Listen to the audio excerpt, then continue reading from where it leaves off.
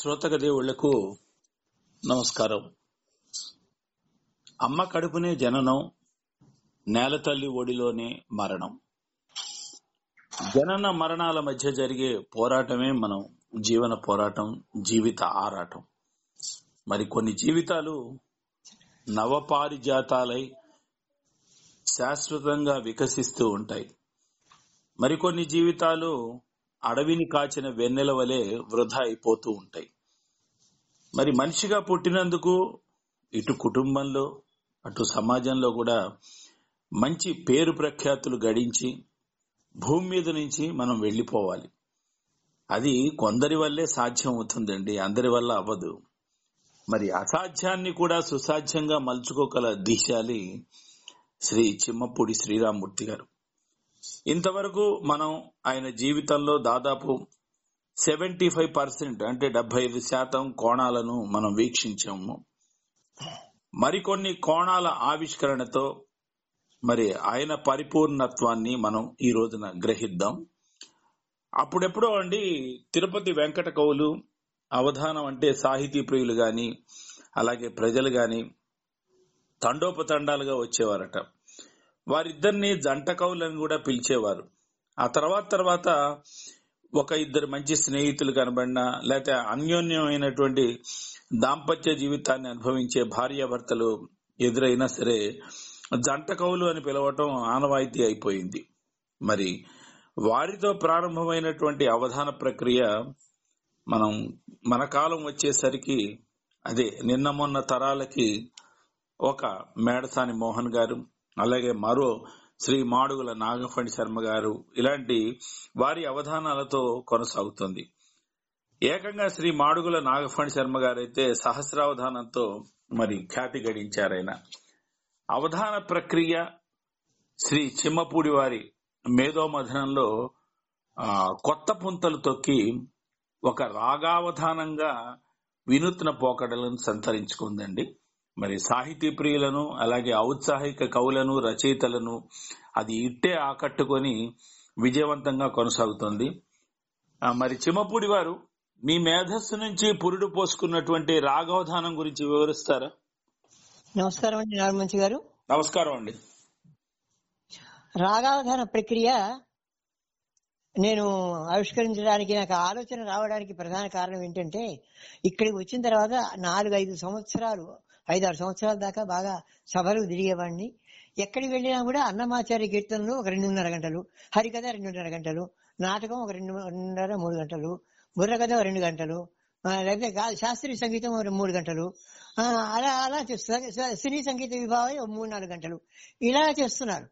ఇవన్నీ వింటున్నాను నేను, అన్ని సభలకు పెడుతున్నాను, అన్ని వింటుంటే నాకు అనిపించేది, ఒక ఆలోచన కలిగింది ఒకనాడు. ఏమని అంటే, ఇప్పుడు ఇన్ని ప్రక్రియలు ఉన్నాయి కదా, బుర్రకథ, హరికథ, అన్నమయ్య కీర్తనలు, త్యాగరాజ కృతులు, ఇది తర్వాత ఇంకా జానపద నృత్యాలు, జానపద సంగీతం, ఇవన్నీ సైనిక సంగీత విభాగం, ఇన్ని ఉన్నాయి కదా. ఇవన్నీ ఈ కళలన్నిటి యొక్క సమాహారాన్ని కేవలం 1.5-2 గంటల్లో నేను ఎందుకు ప్రదర్శించకూడదు అని ఒక ఆలోచన వచ్చింది. ఆలోచన వచ్చిన తర్వాత ఇంట్లో నేను సాధన చేశాను. సాధన చేసిన తర్వాత మళ్ళీ ఇంకో ఆలోచన ఏమిటంటే, అదే రాగంలో కాకుండా వేరే రాగంలో పాడాలి. అది ఒక అన్నమయ్య కృతి ఉంది. అన్నమయ్య కృతి ఏదైతే ఒక హిట్ ట్యూన్ ఉంటుంది కదా మామూలుగా అనగానే ఏదైతే ట్యూన్ ఉంటుందో ఆ ట్యూన్ కాకుండా వేరే ట్యూన్ లో పాడాలి, వేరే రాగంలో పాడాలి. అలా ప్రాక్టీస్ చేశాను అనమాట. అలా ఒక 50 రాగాల వరకు నేను ప్రాక్టీస్ చేశాను.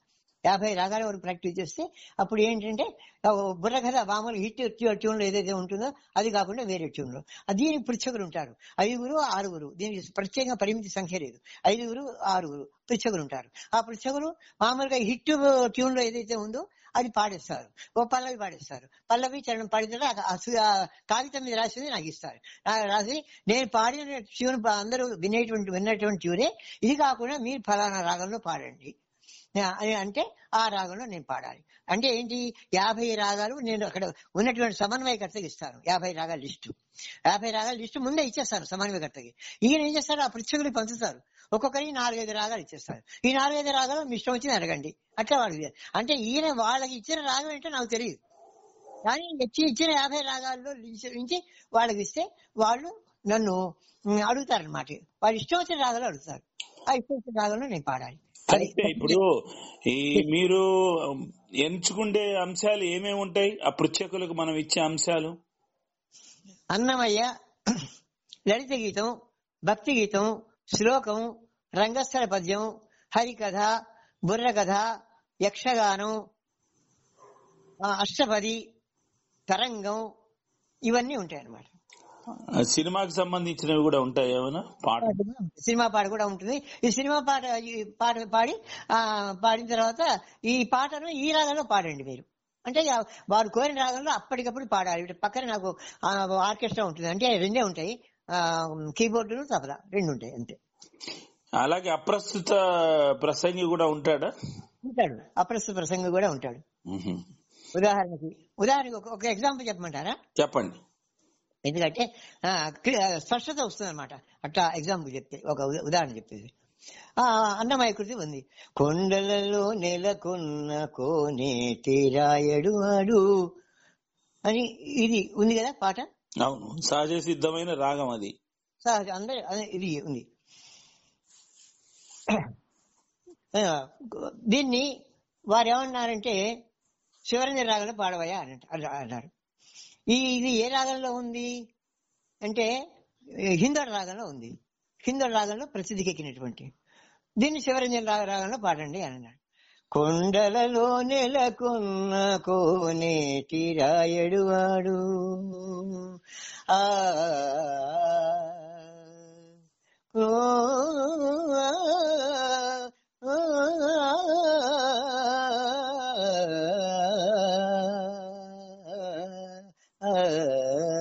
కొండలలో నెలకొన్న కోనేటి రాయడు వాడు అని అప్పటికప్పుడు శివరంజన రాగంలో బాగుంది.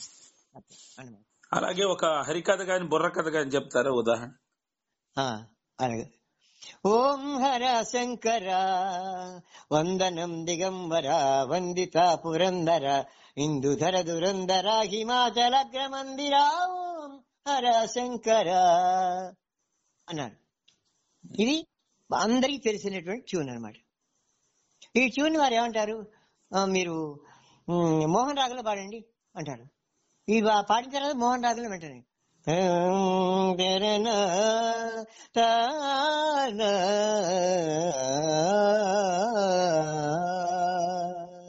ఇందులో ఈ మోహన్ రాగంలో ప్రసిద్ధికి ఎక్కినటువంటి ఒక సినిమా పాట కొద్దిగా పల్లవి వినిపించి ఆ తర్వాత వారు అడిగింది నేను పాడతాను అనమాట. అది వారు అడిగింది ఏంటి, హరికథ ఓం హర శంకర మార్కోస్లో ఉంది అన్నారు. తర్వాత అదే హిందూ రాగం మార్కోస్లో ఒకటి, దీన్ని మోహన్ రాగంలో పాడమన్నారు. శివ శివ శంకర భక్తవ శంకర శంభో ఘర ఘర నమో నమో అని మోహన్ రాగంలో ఉందన్నమాట పాట. ఆ మోహన్ రాగంలోకి ఈ కీర్తన తీసుకురావాలి. ఓం హర శంకర ఓం హర శంకర వందనం దిగంబర వందిత పురందర ఇందుధర దురందర హిమాచలగ్రమందిర ఓం హర శంకర ఓం హర శంకర. Excellent excellent.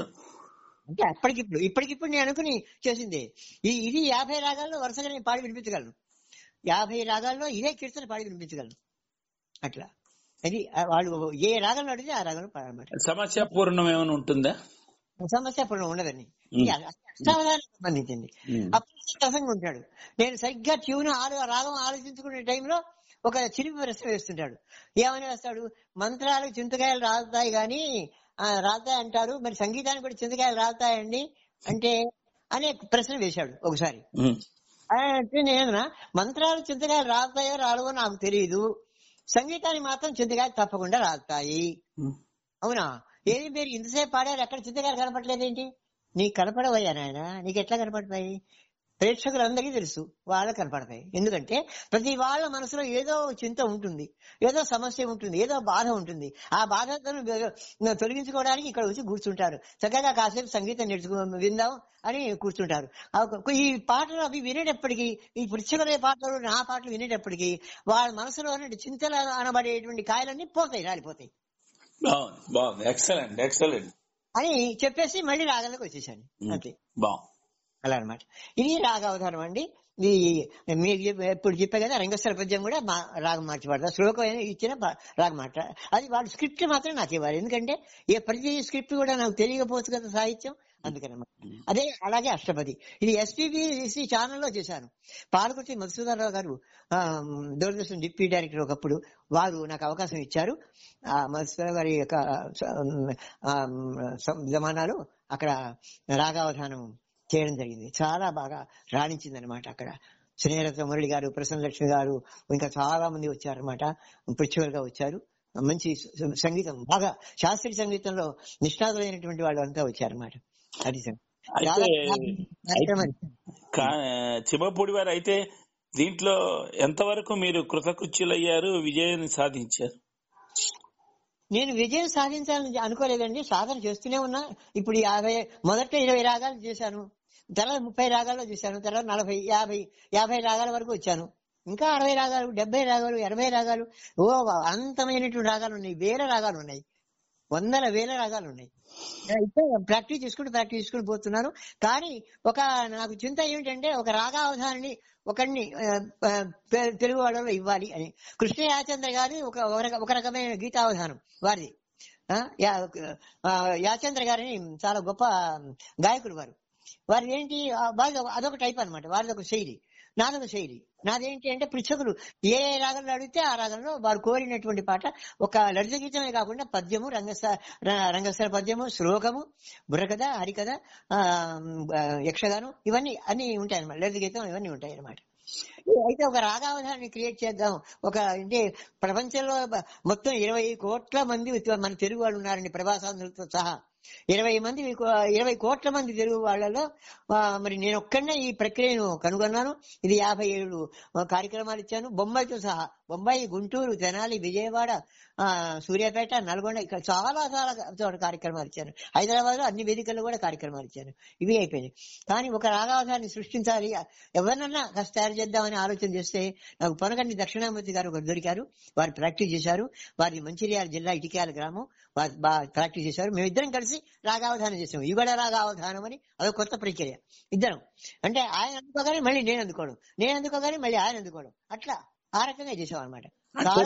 నేననేది బహుళ ప్రాచుర్యంలోకి వచ్చిందా, ప్రేక్షకుల ఆదరణ లభించిందా, అంటే దీనికి ఒక గుర్తింపు వచ్చిందా ఇంకా రాలేదా అని. అది దీనికి గుర్తింపు వచ్చింది కానివ్వండి, ప్రాచుర్యం మాత్రం కాలేదండి, ప్రాచుర్యం పొందలేదు. ఎందువల్లంటే నేను ఒక్కడే కదా చేసేది, నేను ఒక్కడి చేస్తే కుదరదు కదా, మరి ఇంకా వేరే వాళ్ళు ఉండాలి కదా, వేరే వాళ్ళని తయారు చేయాలనే ఉద్దేశంలో నేను అన్వేషిస్తున్నా.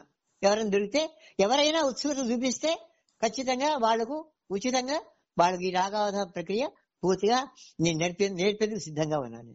అయితే దీంట్లో మీకు ఏదైనా ఎక్స్పీరియన్స్, ఒక మధురమైనటువంటి అనుభూతి ఉందా? బాంబే వెళ్లారు, ముంబైలో రాగావధానం చేశారు కదా, ఏమైనా అక్కడ అట్లా గానీ ఏదైనా ప్రభాసాంధ్రులు ఉండేవాళ్ళు ఆ ఆంధ్రలో ఉన్న ప్రదేశాల్లోకి వెళ్లి చేసినప్పుడు ఎలాంటి అనుభూతి పొందారు మీరు?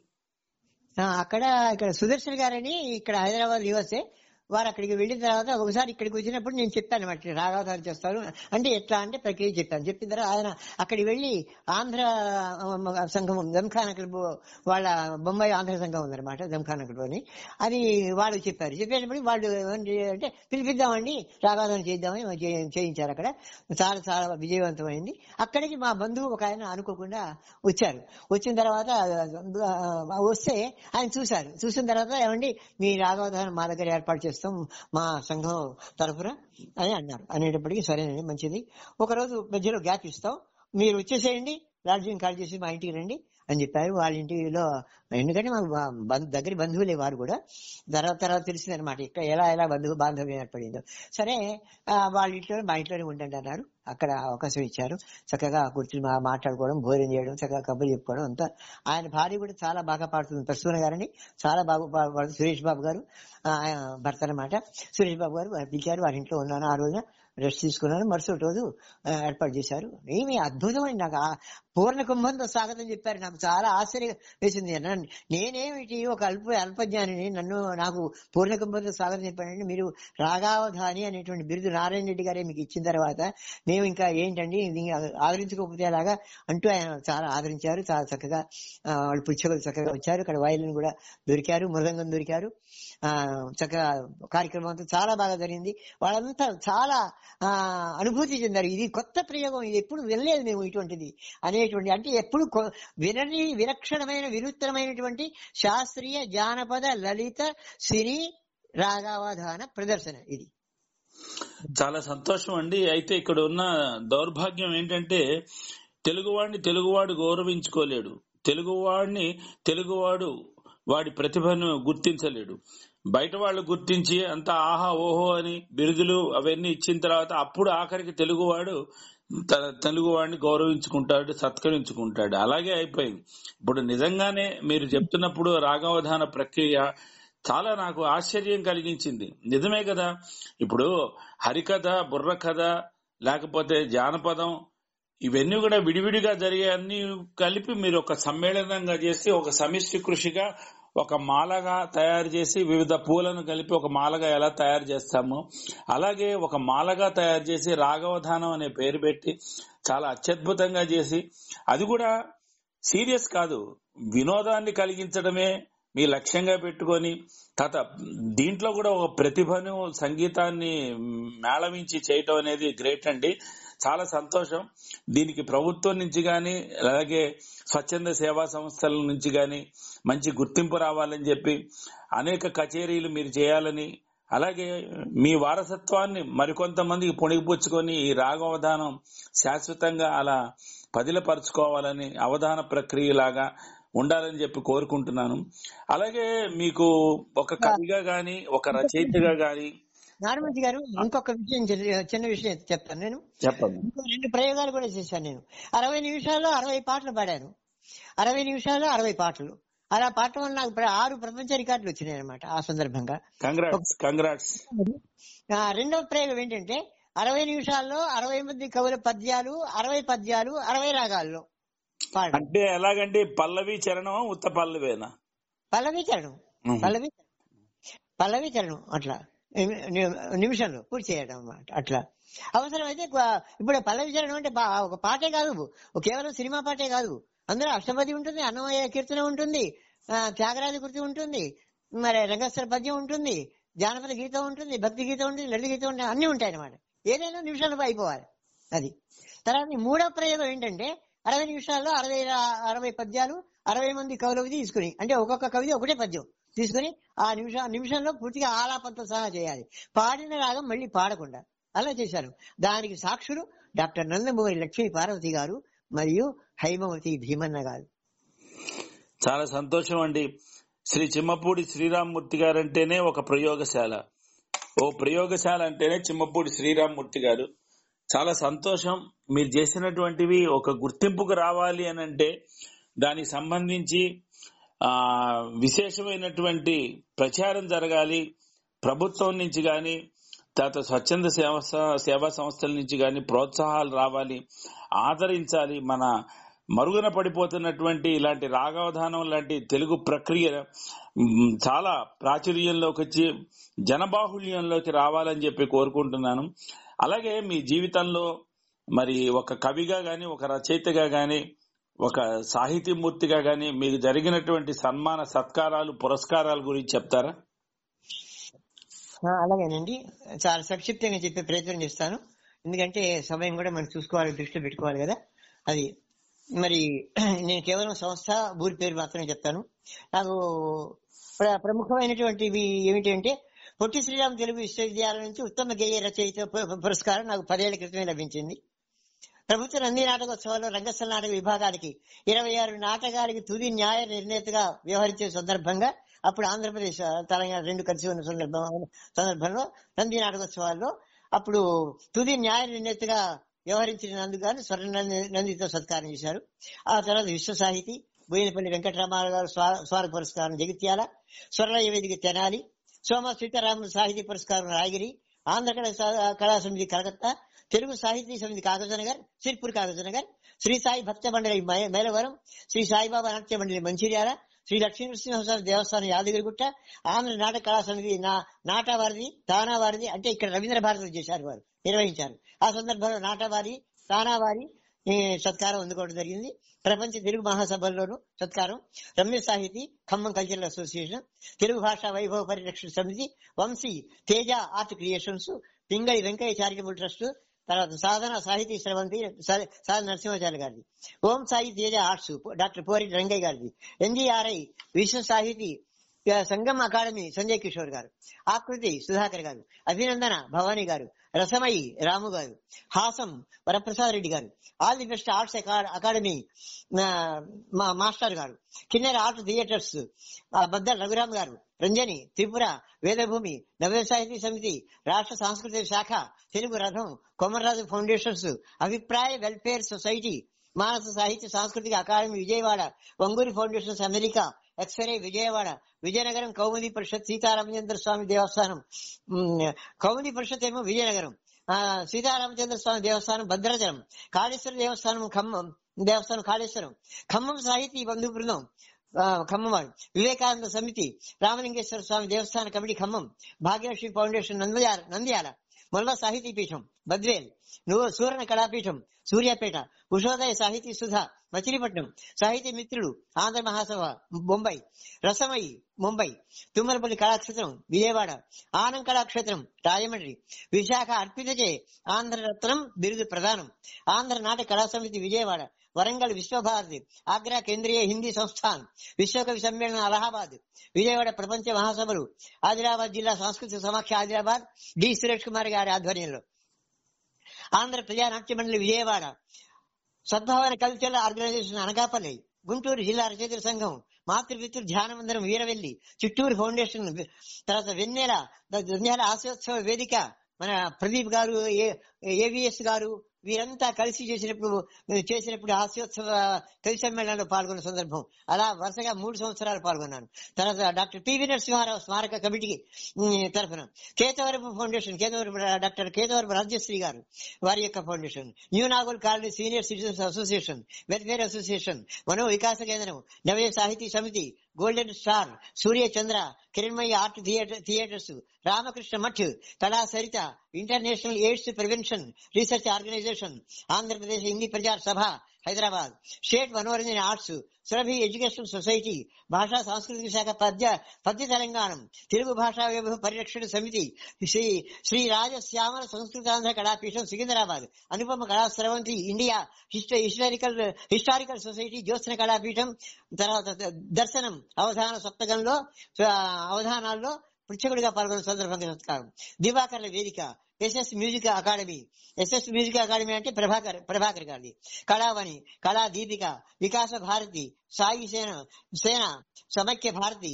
సావేరి, కమలాకర్ లలిత కళాభారతి, తంగిరాల మెమోరియల్ ట్రస్ట్, భువన విజయ సాహితీ సంస్థ, తెలంగాణ తెలుగు భాషా సంరక్షణ సంఘం జగిత్యాల, వేదశాస్త్ర పరిషత్తు, Bharat cultural association, HMTV, Doordarshan, Bhakti TV, కోటి దీపోత్సవంలో నగేంద్ర చౌదరి గారు సత్కారం చేశారు గత 5 సంవత్సరాల క్రితం, SVBC channel, TV five, Chaitanya art theatres, Nallagunta రామాలయ దేవస్థానం, సచివాలయ సాంస్కృతిక సంఘం సెక్రటరియట్ లో రాగావధానం ఏర్పాటు చేశారు.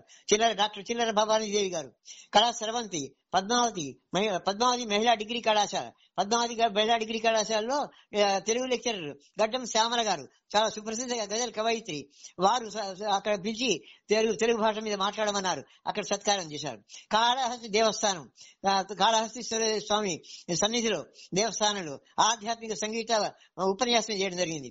తర్వాత శ్రీశైల దేవస్థానం, అక్కడ అలంపూరి జోగులాంబ దేవస్థానం, గ్లోబల్ విశ్వశాంతి లెక్చరర్స్ అసోసియేషన్ వరంగల్లో లెక్చరర్ అసోసియేషన్ తరఫున చేసింది ఎవరి అంటే కడియం శ్రీహరి గారు. కడియం శ్రీహరి గారు చేశారు నాకు సత్కారం అక్కడ. వారు అప్పుడు చేయాలన్నమాట. వారు లెక్చరర్ అసోసియేషన్ ప్రెసిడెంట్ అప్పుడు. వారు చేశారు. సంజీవ స్మారక సమితి, కళాకార పరిషత్, తెలంగాణ అవతరణ దినోత్సవ సభ ఖమ్మం, కలెక్టర్ గారి లోకేష్ కుమార్ గారు కలెక్టర్ గారి యొక్క సన్నిధిలో అక్కడ జరిగింది. మన తుమ్మల నాగేశ్వరరావు గారి యొక్క మినిస్టర్ గా ఉన్నప్పుడు జరిగినటువంటి సత్కారం, వారి చేతుల మీద మినిస్టర్ గారు చేతుల మీదుగా జరిగిన సత్కారం. తెలంగాణ జాగృతి కవితాంజలి, సంగమం ఫౌండేషన్, తెలుగు సాహిత్య కళాపీఠం, సాహితీ స్రవంతి, సర్వార్థ సంక్షేమ సమితి, సీతారామజని దేవస్థానం, సైదాపేట కాలనీ, తర్వాత తేజ సాహిత్య సేవా సంస్థ, భానుపురి సాహితీ వేదిక వస్తే చక్కని తోవ అనేటువంటి పాట రాసినందుకు వారు గేయరత్న పురస్కారం ఇచ్చారు. మధునాభద్ర స్మారక పురస్కారం ఇది ఇచ్చారు ఆచార్య ఫణీంద్ర గారు. మయూరి ఆర్ట్స్ వారి proud of icon award, little flower proud of icon award Mayuri arts వారు. లిటిల్ ఫ్లవర్ డిగ్రీ కళాశాల వారు ఇక్కడే ఉంది ఉప్పల్ దగ్గర. వాళ్ళు పిలిచారు, తెలుగు భాష యొక్క పద్యం యొక్క సౌందర్యాన్ని మీరు వెల్లడించాలి తెలుగు విద్యార్థులకు అని పిలిస్తే అక్కడికి వెళ్ళారనమాట. అక్కడ కూడా గడ్డం శ్యామల గారే ఏర్పాటు చేశారు. సాహితీ జిగీష ఇది మన పూరిక వీరు విజయలక్ష్మి గారు, డాక్టర్ లలితవాణి గారు, వారి అమ్మాయి లలితవాణి గారు, వారిది సాహితీ జిగీష. నండూరి రామకృష్ణాచార్య సాహిత్య పీఠం, ఆచార్య ఫణీంద్ర సాహితీ సమితి, అది వేమూరి మన విజయ్ కుమార్ గారు వారి యొక్క ఆధ్వర్యంలో. ప్రపంచ మహాసభ తెలంగాణ ప్రభుత్వ పురస్కారం. ఆ తర్వాత మహర్షి వాల్మీకి సాంస్కృతిక సేవా సంస్థ కొలకులూరి ఇనాక్ వారి సన్నిధిలో వారి చేత సత్కారం. ఇంకా అంతర్జాతీయ తెలుగు టోరీ రేడియోలో కవి సమ్మేళనం చేసిన సందర్భంలో అక్కడ సత్కారం. ఈ రకంగా ఇంకా చాలా చాలా ఉన్నాయండి. ఇప్పటికే చాలా మనకు. అయ్యా ఇంత చెప్పినందుకు అసలు ఎందుకండి బాబు ఒక్క మూల కూడా వదలలేదు మీరు, ఇంచు టు ఇంచి. అసలు ఎందుకు ఒక్క మాట ఉభయ రాష్ట్రాల్లో ఉన్న సాంస్కృతిక సంస్థలన్నీ చేసే సన్మానం అంటే బాగుండేది. అసలు మీకెలా ఉందో గానీ నాకు ఆయాసం వచ్చేస్తుంది. పక్కనే మంచినీళ్ళ గ్లాస్ ఉంటే కాస్త మంచినీళ్ళు తాగండి. తర్వాత అసలు మీరు ఎన్ని ఇళ్లలో ఇప్పటికి కొన్నారు, ఎన్ని ఇళ్ల నిండా ఈ జ్ఞాపికలు ఉన్నాయి ఇప్పటికి మొత్తం? ఎందుకు ఇప్పుడున్న ఇంట్లోనే ఉన్నాయి కాదు బాబోయ్, అసలు మొత్తం ఉభయ రాష్ట్రాల్లో టార్చ్ లైట్ పెట్టి వెతికినా కూడా ఎక్కడ అన్ని ప్రతి ఒక్కటి మారుమూల చెప్పేసేసారు. రహదారులు లేని ప్రాంతాల్లో కూడా జరిగింది మీకు సన్మానం అని. రాజధాని దగ్గర నుంచి మారుమూల పల్లెల దాకా జరిగింది విస్తృతంగా మీ పేరు ప్రఖ్యాతులు. బాబోయ్ మీరు సామాన్యులు కాదండి. అందుకనే చిమ్మపూడి వారు అమ్మో మహా ఋషులు మహానుభావులు అని చెప్తాం, ఆయన కారణ జన్ములు అని చెప్తాం. మరి ఎన్ని బస్తాల నిండా జ్ఞాపికలు ఉన్నాయో నాకు తెలియదు, కానీ మీ ఇంటికి వచ్చి చూడాలి ఒకసారి. అవన్నీ ఇప్పుడు ఇవన్నీ చెప్పుకోవడం అంటే మనం ఏంటంటే ఒక సంతోషం కొద్ది చెప్పుకునేటువంటి కానీ గర్వంగా చెప్పుకోదగినటువంటివి కావండి. ఇవన్నీ కూడా వాళ్ళు అభిమానం కొద్దీ ఆదరణ కొద్దీ అమ్మవారి దయ వల్ల అట్లా వచ్చినటువంటివే గాని నా ప్రతిభ వల్ల వచ్చినాయి నేను అనుకోవట్లేదు. వాళ్ళ అభిమానంతో ఇచ్చారు అంతే. వేదిక ఎక్కినందుకో ఆ మా పాటలు రెండు పాటలు పాడినందుకో, రెండు పద్యాలు పాడినందుకో, 4 మాటలు మాట్లాడినందుకో అలా వచ్చేది. మహానుభావులు ఎంతో మంది ఉన్నారండి, వేల మంది. ఇంతకు లెక్కకు మించి వేల లక్షల కొద్ది పురస్కారాలు అందుకున్నారు మహానుభావులు ఎంతో ఉన్నారు. వారందరి యొక్క అడుగుజాడల్లో చిన్న గూడు కట్టుకుని నడుస్తున్నటువంటి వాడిని నేను. అందుకని ఈ అల్పజ్ఞానిని మీరు ఇంకా మరీ ఇంకా ములగ చెట్టు ఎక్కించవద్దు అని. ములగ చెట్టు ఎక్కించడం కాదు, సాయం చేసిన వాడికి కృతజ్ఞతలు అంటారే, అలాగే ఓట్ ఆఫ్ థ్యాంక్స్ అంటాం మనం, కృతజ్ఞతలు చెప్పుకుంటాం. అలాగే మీరు ప్రతి ఒక్క సంస్థకి కృతజ్ఞతలు చెప్పారే, అది మీలో ఉన్నటువంటి సంస్కారానికి నిలువెత్తు దర్పణం. దానికి 100,000,000 పాదాభివందనాలు చేస్తున్నాను గురువు గారు. ధన్యవాదాలండి. అందరూ ఇక్కడ ఎన్ని సంస్థలు, యువకళావాహిని దగ్గర నుంచి ఎన్ని సంస్థలు, వంశీ రామరాజు ఎంత సీనియర్ మోస్ట్ వాళ్ళు, మధ్య రఘురామ్, కొంపెల శర్మ గారు, ఇంకా చాలా మంది ఎంతో మంది వారందరూ కూడా నాకు వేదిక ఇచ్చారండి, అవకాశం ఇచ్చారు, చక్కగా విన్నారు, అభిమానులు ఇచ్చారు. వారందరికీ కూడా నేను సర్వదా కృతజ్ఞుణ్ణి, ఎంతో రుణపడి ఉన్నా వీరందరికీ కూడా రుణపడి. అయితే ఇప్పుడు చిన్న విషయం, నేను అనేది విదేశీయానం ఏమైనా చేశారా అంటే అమెరికా అలాంటి తెలుగు మహాసభల్లోకి వెళ్లి పార్టిసిపేట్ చేయటం గాని, అవార్డులు స్వీకరించడం గాని, సన్మానాలు సత్కారాలు జరిగినాయా అక్కడ? నేను వెళ్ళలేదండి. ఒకప్పుడు 10 ఏళ్ల క్రితం ప్రయత్నం చేస్తే మీరు ఖర్చులు పెట్టుకుని వస్తే ఇక్కడ అవకాశం ఇస్తాం, ఒక అరగంటో నాకెందుకండి, అక్కర్లేదు.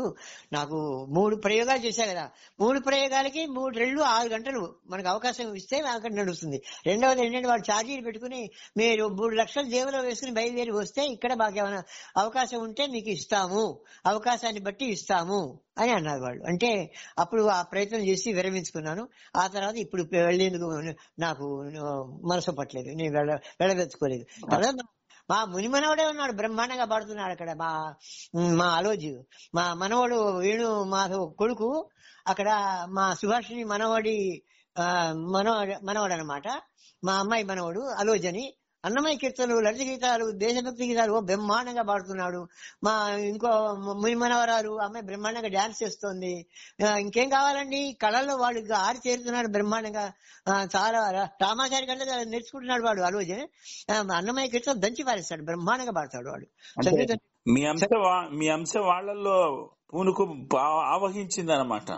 అంశో ఏ అంశో గాని మొత్తం మీద వాళ్ళ కృషి ఉంది కదండి. పేరెంట్స్ ఇప్పుడు తల్లిదండ్రుల యొక్క ప్రోద్బలం ప్రోత్సాహం లేకపోతే ఎవరు ఏం చేయలేరండి.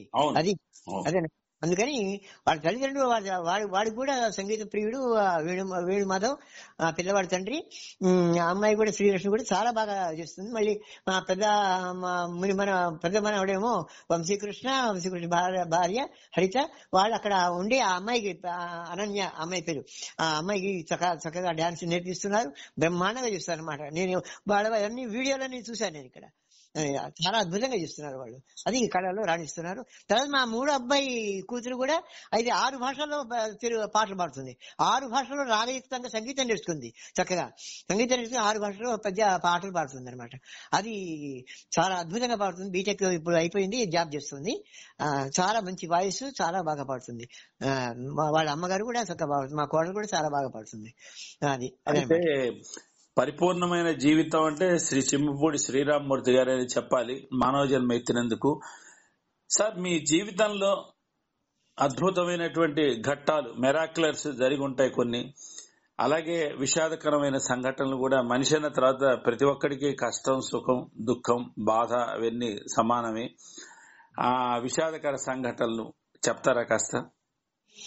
విషాదకర సంఘటనలు ఉంటాయి, ఎవరి జీవితంలోనే ఉంటాయి. జీవితం అంటేనే అది వెలుగు నీడలు, పగలు రాత్రి ఉన్నట్టే, వెలుగు నీడలు ఉన్నట్టే, కష్ట సుఖాలు ఉన్నట్టే ప్రతి జీవితంలో కూడా అంతే ఉంటాయండి. జీవితం అంటేనే రాజీ కాంప్రమైజింగ్ అయితేనే జీవితం, సర్దుబాటు ఉంటేనే జీవితం. లేకపోతే జీవితం అనే పదానికి అర్థం తెలియదు. లేకపోతే ఆ సర్దుబాటు అనే మాట అర్థం తెలుసుకుంటే చాలండి. అది అయితే విషాదం ఏంటంటే ఇప్పుడు అందరికీ ఉండేటువంటి తల్లిని కోల్పోవడం, కన్న తండ్రిని కోల్పోవడం, పెంపుడు తండ్రి ఎప్పుడో పోయినారు ఆయన, పెంపుడు తల్లి కూడా ఆయన కోల్పోవడం, తర్వాత నా సతీమణిని, నా భార్యను కోల్పోవడం. ఇప్పుడు నేను వండుకుని నేను టిఫిన్ చేసుకుని నేనే టిఫిన్ చేస్తున్నా. అయితే ఒక చిన్న విషయం ఇక్కడ, మీరేమనుకోవద్దు. మీతో జీవితాన్ని పంచుకొని ఒక భార్యగా గాని, లేకపోతే మంచి బిడ్డలకు ఓ తల్లిగా గాని, ఒక ఉత్తమ ఇల్లాలిగా తన బాధ్యతలను ఆనందంగా ముగించుకొని అనంత లోకాలకు పైన వెళ్లిపోయిన మీ శ్రీమతి సుకన్య గారితో మీ తీపి జ్ఞాపకాలు ఏమైనా పంచుకుంటారా? అబ్బో, చెప్పాలంటే చాలా కష్టం. ఇది క్లుప్తంగా 1-2, ఎందుకంటే భార్య అర్ధాంగి మీతో చాలా సహచర్య జీవితం మీది. నా ఉద్దేశంలో దాదాపు మీ దాంపత్య జీవితం 65 ఏళ్లు 70 ఏళ్లు కొనసాగుంటుంది. అయితే చాలా చమత్కారంగా మాట్లాడుతుంది, ఆమె కూడా చమత్కారంగా మాట్లాడుతుంది. ఎందుకంటే వాళ్ళ నాన్నగారు కూడా చాలా హాస్య ప్రియులు, చమత్కారంగా మాట్లాడతారు వాళ్ళ నాన్నగారు కూడా. అబ్బాయికి 1000 పదాలు ఇస్తామండి అని వాళ్ళే అన్నట్ట. అనేటప్పుడు నాకు తెలియదు ఇవన్నీ, వాళ్ళు మాట్లాడుకుంటే తెలిసింది అనమాట. 1000 పదాలు ఇస్తామన్నాడంటే 1000 పదాలు సరేనా మా మేనమ్మ గారు ఒప్పుకున్నారు. మా అమ్మగారేమో మీరు ఎంత ఇవ్వండి, ఇవ్వకపోండి, అసలు ఎందుకు ఆయన మేనల్లుడు, మా అమ్మగారి మేనల్లుడు, పిల్లనిచ్చే ఆయన. అందుకని మీ కట్నం గురించి ఎవరు అడిగారయ్యా వెంకటకృష్ణయ్య, ఏమిటి పిచ్చి మాట్లాడాలంటే లేదు నేను మనస్ఫూర్తిగా 1000 పదాలు ఇస్తానని చెప్పి పెళ్లిలో ఏం చేశారంటే, ఆయన కూడా స్తోమత లేకపోతే ఆయన తమ్ముడు గారు అయ్యప్ప సూర్యనారాయణ గారు గుంటూరులో ఉండే ఆయన వచ్చి ఏం చేశారంటే 1000 రూపాయలు ఆయన సర్దాడు. 1000 రూపాయలు సర్దాడు కానీ 116 ఇవ్వాల, బ్యాలెన్స్ వదిలేశారు. 116 116 లాగా. అది నాకు అప్పుడు ఏమీ తెలియదు. తర్వాత తెలిసింది 116 ఇవ్వలేదని మా మేనమ్మ గారు ఎప్పుడో మా అమ్మతో చెప్తుంటే నేను విన్నా. ఆ తర్వాత అవన్నీ మర్చిపోయిన తర్వాత బాగా పిల్లలు పుట్టారు, పెళ్లిళ్ళని, మనవాళ్ళు పుట్టారు, మనవరాలు పుట్టారు, అందరూ జరిగింది. అంతా మంచిగా ఎదిగారు, అంతా సెటిల్ అయిపోయారు. అంతా జరిగిన తర్వాత ఒకనాడు సరదా మేము కూర్చొని మాట్లాడుకుంటుంటే మీ నాన్నగారు మరి కాలం చేశారు, మీ అన్నయ్యలు ఉన్నారు కదా, మీ తమ్ముళ్ళు ఉన్నారు కదా, మరి నువ్వు అడిగి ఇంకా 116 రూపాయలు లెక్కేసుకుంటే ఇప్పటికి అప్పటి నుంచి వడ్డీకి లెక్కేసుకుంటే 73,87,630 రూపాయల బారాన ఇప్పుడు లెక్క ఇది ఇస్తానా అని అడిగా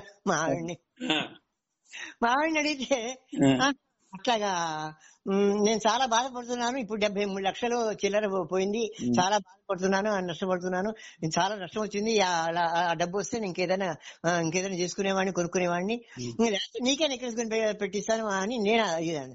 అనేటప్పుడు ఆవిడ అన్నది ఇప్పటికే 1000 రూపాయలు ఎందుకు ఇచ్చాడా అని ఆయన పశ్చాత్తాపడుతున్నాడు. మా నాన్నగారు చాలా పశ్చాత్తాపడ్డాడు. ఆ 1000 రూపాయలు పెట్టి ఒక గేదెను కొనుక్కుంటే పెద్ద పశువులు చాలా కొట్టలేదు కదా, ఆ పశువుల మీద కొన్ని కోట్లు లక్షలు సంపాదించేవాడు మా నాన్నగారు, అప్పటికే 1000 రూపాయలు ఎందుకు ఇచ్చారా అని పశ్చాత్తాపడుతున్నాడు ఆయన. మరి వాళ్ళకేం సమాధానం చెప్పండి అని. ఏం చమత్కారం గురువు గారు నిజంగా సుకన్య గారిది. అని చెప్పేటప్పటికి బాబో ఇంకొద్దులే వద్దులే అమ్మాయి వద్దులే, నేనే ఏమైనా కావాలంటే నేనే చేయిస్తాను అని చెప్పాను అనమాట. గేదెతోనే కంపేర్ చేసింది, ఇంకా ఎక్కువ దాంతో కంపేర్ చేయకుండా, అంటే దాని వల్ల ఇన్కమ్ బాగా వస్తుంది ఆమెకు నమ్మకం. అవును, అంటే వాళ్ళ కొత్త ఉంది, ఆల్రెడీ వాళ్ళ కొత్త ఉంది, పశువులు ఉన్నాయి, ఆవులు ఉన్నాయి, గేదెలు ఉన్నాయి, దానాల్లో ఆవులు వస్తాయి. అందువల్ల అది ఇంకా పెంచుకునే భాగ్యం కలిగేదా. 1000 రూపాయలు గేదె వచ్చేది, మాకు 2 గేదెలు వచ్చేది కదా హాయిగా, ఇంకా బాగా డబ్బు వచ్చేది సంపాదించేవాడు మా నాన్న అని చెప్పింది మేడం. ఎక్సలెంట్ ఆవిడకి హ్యాట్స్ ఆఫ్ నిజంగా. ఆ తర్వాత అద్భుతమైన ఘట్టాలు చెప్తారా, మెరాక్యులర్స్? అవునండి. 4వ తరగతిలో ఉన్నప్పుడు మరి రామశాస్త్రి గారిని మాకు తెలుగు బోధించేవారు. ఆ 4వ తరగతి వాచకంలో కృష్ణ సుధామన్ అనే నాటిక ఉంది. ఆ నాటిక చాలా చిన్నది, కేవలం 15 నిమిషాలు 12 నిమిషాలు వస్తుంది. ఇంతట్లకి మాకు అప్పుడు మొహితీన్ సాబ్ అనేవాళ్ళు. అంటే ఏంటి, స్కూల్లో ఇన్స్పెక్టర్ ని మొహితీన్ సాబ్ అనేవాళ్ళు. ఆయన వస్తున్నారని తెలిసి హెడ్ మాస్టర్ గారు ఏమన్నారంటే తెలుగు మాస్టర్ గారితో, మీరు ఏదైనా చిన్న నాటకం వేయించండి అంటే, పగలు కదండి, రాత్రిపూట కదా, పగలైతే మానే, అయ్యో ముందు వేయిస్తామయ్యా, ఆయన కాస్త ఇంప్రెస్ అవుతాడు దీని మీద అని హెడ్ మాస్టర్ గారు చెప్పినప్పుడు ఈయన ఏం చేశాడంటే కృష్ణ సుధామన్ అనేటువంటి నాటిక ఉందన్నమాట. అందులో ఆ 4వ తరగతి వాచకంలో నన్ను పిలిచి ఎరా నువ్వు కృష్ణుడు వేయాలరా నాటకం, ఏమిటి సార్, ఏ డ్రామా, ఏ నాటకం అంటే, మేము ఈ పుస్తకంలో ఉంది, మీకు చెప్పగలరా పాఠం నాటిక, అది వేయాలన్నారు. సరే సార్ అన్న, ఇంకా నేను మాట్లాడలేదు, మీరు నేనే అంతా నేర్పుతాను అన్నాడు. సుధాముడిగా ఇంకో మిత్రుడు ఉన్నాడు 4వ క్లాస్, అదే 4వ క్లాసే. తర్వాత రుక్మిణి సత్యభామ ఇద్దరిని ఎంపిక చేశారు ఆయన. ఆ అమ్మాయి చిన్న పిల్ల, ఈ అమ్మాయి చిన్న పిల్ల. అంటే ఏంటి, 10 ఏళ్ళు, సుమారుగా 10-9 ఏళ్ళు మాకు వయసు. ఆ వయసులో నేను కృష్ణుడిని, సుధాముడి యొక్క భార్య వామాక్షి, అంటే సుధాముడైన కుచేరుడైన ఒకటి, అతని యొక్క భార్య వామాక్షి, ఇటు రుక్మిణి సత్యభామ, ఇటు కృష్ణుడు. నాకు ఈ వేషాలు వేసి ఆయన మేకప్ తీసేసి ఏదో పౌడర్ దిబ్బు అద్ది చిన్న అట్టాలతో కిరీటం పెట్టి పట్టుబంచి కట్టి మొత్తం మీద ఆ డ్రామా వేయించారు. ఫస్ట్ డ్రామా అదనమాట. ఆ తర్వాత మేము చాలా సాంఘికాలు వేసాం, పెట్రోమాక్స్ లైట్లు పెట్టి వేసాం. పెట్రోమాక్స్ లైట్లు ఆయిల్ అయిపోతే మధ్యలో లాంతర్లు, అటో లాంతర్ ఇటో లాంతర్ పెట్టుకుని నాటకాలు వేసాం, సాంఘికాలు వేసాం. ఆ తర్వాత పౌరాణిక విద్య, తర్వాత 9వ క్లాసు 10వ క్లాసులోకి వచ్చిన తర్వాత పౌరాణిక నాటకాల్లో సహదేవుడు, వికర్ణుడు వేశాం. ఆ తర్వాత అర్జునుడు వేశాను, ఆ తర్వాత కృష్ణుడు వేశాను. అక్కడ టీచర్స్ గా ఉన్నప్పుడు రేపాల్లో, మునగాల్లో అట్లా వేయించారు. తర్వాత సాంఘికాలు చాలా వేశాను. అన్ని కలిపి సాంఘికాలు, నాటకాలు అవన్నీ కలిపి మొత్తం మీద ఒక 100 సుమారుగా ఉంటాయన్నమాట. దొంగ వీరుడు, చేయమను, దంత వేదాంతం, భజంత్రీలు, ఇవన్నీ ఆ నాటకాలన్నీ కూడా వేయడం జరిగింది అనమాట. అది ఆ రకంగా. తర్వాత మా అమ్మగారు నా చిన్నతనం ఏం చేసింది, రోజుకు ఒక బేడా ఇచ్చేది. ఈ బేడా తీసుకెళ్లి నీ ఇష్టం వచ్చింది కొనుక్కోనాయన, ఏం చేస్తాను నీ ఒక్కడి కోసం, ఏం చేస్తే మిగులుతుంది అన్నది. అనేప్పుడు సరేలే అమ్మా, ఆ బేడ దాచుకునేవాడిని, రోడ్డు మీద ఇవ్వయ్యేవాడిని. ఈ బేడ పకోడీ ఇవ్వయ్యా, ఈ బేడ చెవుడీలు ఇవ్వయ్యా, ఈ బేడ కారపూసి ఇవ్వయ్యా అని చేసేవాడిని. ఏదైనా పండుగ వస్తే మాత్రం వారం రోజులు సరిపడా కారపూసి, దంతికులు ఇవన్నీ చేసేది. సంక్రాంతి వస్తే అరిసెలు చేసేది మా అమ్మగారు, ఇవన్నీ చేసేది. అయితే ఆ ఊళ్ళో సురభి కంపెనీ వచ్చింది మా ఊళ్ళో, మా గ్రామంలోకి. సురభి కంపెనీ వాళ్ళు, ఇప్పుడు సురభి ఆడుతున్నారు కదా నాటక సమాజాలు, అప్పుడున్న సమాజాలు వేరనమాట. అంటే వాళ్ళ వారసులే వీళ్ళు. అయితే ఆ సురభి నాటకం వాళ్ళు వస్తే ఊళ్ళో రోజు విడిచి రోజు నాటకం ఇస్తున్నారు. నాటకం అంటే పిచ్చి, పద్యం అంటే పిచ్చి, పాట అంటే పిచ్చి. అందులో పద్యాలు వస్తున్నాయి, అవి ఇవి ఎవరు చెప్తుంటే ఆ నాటకం చూడాలని అనిపించింది. మా అమ్మగారు ఇచ్చిన 4 రోజుల బేడాలు 4 బేడలు అర్ధ రూపాయి జేబులో దాచుకుని జాగ్రత్తగా దాచుకున్నాను. ఒక పకోడీ కొనుక్కోలే, ఇంకా ఏం కొనుక్కుని తినలా. దాచుకున్న తర్వాత అమ్మ నేను నాటకం చూస్తాను, ఇవాడు సురాభి నాటకం వాడు వచ్చారు నాటకం చూస్తానంటే డబ్బులు తీసుకోరా, సరే తీసుకుపో చూసిరా అంటే అమ్మకు చెప్పకుండా వెళ్ళకూడదు, వెళ్తే కంగారు పడుతుంది. రాత్రి పూట మరి 8:30 9 కష్టం కదా అని మరి డబ్బులు తీసుకోండి, నా దగ్గర డబ్బులు ఉన్నాయమ్మా. నీ దగ్గర డబ్బులు ఎక్కడిదిరా అంటే, నువ్వు 4 రోజులు 4 బేడలు ఇచ్చావు కదా, ₹1 అయింది కదా, అందువల్ల ఈ ₹1 పెట్టి నేను నేల టికెట్ తీసుకుని చూసొస్తారమ్మా అన్న. పిచ్చి వెధవా, ఎందుకు ఏం కర్మ పట్టిందా అని మళ్ళీ డబ్బులు ఇచ్చేసి పంపించి ఆ డబ్బులతో మధ్యలో ఏమైనా కొనుక్కో, అక్కడ ఏమైనా అమ్ముతుంటారు, నువ్వు కొనుక్కు తిను అని చెప్పింది. అప్పుడు సురభి నాటకం చూసిన తర్వాత పద్యాన్ని చూసేప్పుడు ప్రభావితుడైన. ఆ రకంగా ఇదేనమాట. మా గురువు గారు ఒకసారి ఏమైందంటే, వారి ఇంట్లో ఎవరో చెప్పారట, సలహా చెప్పారట, ఎండిపోయినటువంటి పెసలు రోట్లో వేసి రుబ్బితే వచ్చేటువంటి పెసరట్టు మహా రుచిగా ఉంటుందని చెప్పారట ఎవరు. చెప్పేటప్పటికి మా గోపాలరావు గారు, మా గురువు గారు ఏమన్నారంటే, అరే రాముడు నేను పెసలు తీసుకొచ్చాను, ఈ సూర్యుడి పెసలు తీసుకొచ్చాను, ఈ సూర్యుడి పెసలు రోట్లో వేసి రుబ్బాలరా అన్నాడు. రోట్లో వేసి రుబ్బాలంటే మరి కొద్దిగా తడి కావాలి కదండి, నానబెట్టాలి కదా అంటే, నానబెడితే రుచి పోతుందట, పచ్చి పెసలే మామూలు పెసలే రుబ్బాలన్నాడు. అంటే కొద్దిగా ఎండుగా ఉన్నాయన్నమాట. అవి బాగా ఎండలేదు, బాగా పచ్చిగాను లేవు. అవి నానబెట్టకుండా ఎట్లా రుబ్బుతామండి అంటే, నానబెట్టకుండా రుబ్బితేనే చేస్తుందా అన్నాడు. సరే పట్టుకుని రుబ్బి 3 గంటలు రుబ్బా. 3 గంటలు రుబ్బితే కొద్దిగా పిండి అయింది. పిండిన తర్వాత మరి కొద్దిగా నీళ్లు పోసి ఏదో ఉప్పు కారం వేసి మొత్తం చేశాను. ఇంత చేస్తే అందులో ఎన్ని 4 5 పెసరట్టు వచ్చినాయి. 4 5 పెసరట్టు. వెంకట్రావు గారిని పక్క టీచర్ వచ్చాడు, ఆయన పిలిచాడు ఈయన పార్టీ ఇవ్వడానికి, ఈ పెసరట్టు పార్టీ. ఎందుకంటే వాళ్ళిద్దరు 2 తిన్నారు, నాకు ఒకటి ఉంది, ఆ 1 తిన్నా ఎట్లా అయిపోయింది. ఇంటికి వచ్చి మా అమ్మతో చెప్తే ఏడుపు ఆమె, అయ్యో నీ కర్మ కాలిపోయింది, పెసరపప్పు నానబోయకుండా పెసరట్టు ఎట్లా చేసావరా నువ్వు, ఎందుకంటే అంత కర్మ పట్టింది అంటే మా గురువుగారు చెప్పారు అట్లా చేయండి చేశాను. అలాంటివన్నీ కొన్ని జరిగాయి అనమాట. తర్వాత మా పోలీస్ ఒకసారి ఏమైందండి అండి, నేను పీసీ అయిన తర్వాత సెలవులు ఇస్తే ఒకసారి మా ఊళ్ళోనే పోలీస్ స్టేషన్ లో కూర్చోబెట్టారండి. నన్ను ఓ రోజుల్లో కూర్చోబెట్టారు పోలీస్ స్టేషన్ లో. కూర్చోబెట్టడం ఎందుకు కూర్చోబెట్టారు ఏమిటి అని నేను అడిగేటప్పటికీ, నువ్వు ఉత్తరాలు రాసేవాడుగా, ఎవరికో పిచ్చి అక్షరాలు చేస్తున్నాడుగా, నువ్వు కోడ్ లాంగ్వేజ్ లో ఉత్తరాలు రాసేవాడుగా, లవ్ లెటర్స్ రాశారా చెప్తున్నా, లవ్ కాదు, కోడ్ లాంగ్వేజ్ లో లెటర్స్ రాసావట. ఈ లెటర్ వచ్చింది, లెటర్ పట్టుకున్నాం మేము, ఎవరికి అడ్రస్ రాసావో అడ్రస్ మాత్రం ఇంగ్లీష్ లో ఉంది, వాడిని పట్టుకున్నాము. సూర్యాపేటలో గోపాలకృష్ణ ఉన్నాడు, వాడికి లెటర్ రాసావు, దాని మీద అడ్రస్ ఉంది, అడ్రస్ పట్టుకుని మేము వెళ్ళిన తర్వాత అడ్రస్ పట్టుకుని చెప్తే వాడు చెప్పాడు, నీ పేరు చెప్పాడు, ఇట్లా తల్లంపల్లో ఉంటాడని చెప్పాడు, పీసీ అయిపోయిందని చెప్పాడు, పీసీ మా క్లాస్మేట్ అని చెప్పాడు. ఏమిటా ఇది అని వాడిని అడిగాం. వాడిని అక్కడే పచ్చడి చేసాం. మరి ఇక్కడ నువ్వు ఒకటి బాకీ ఉన్నావు, నీ సంగతి చూడాలి అని అడిగాడు నన్ను.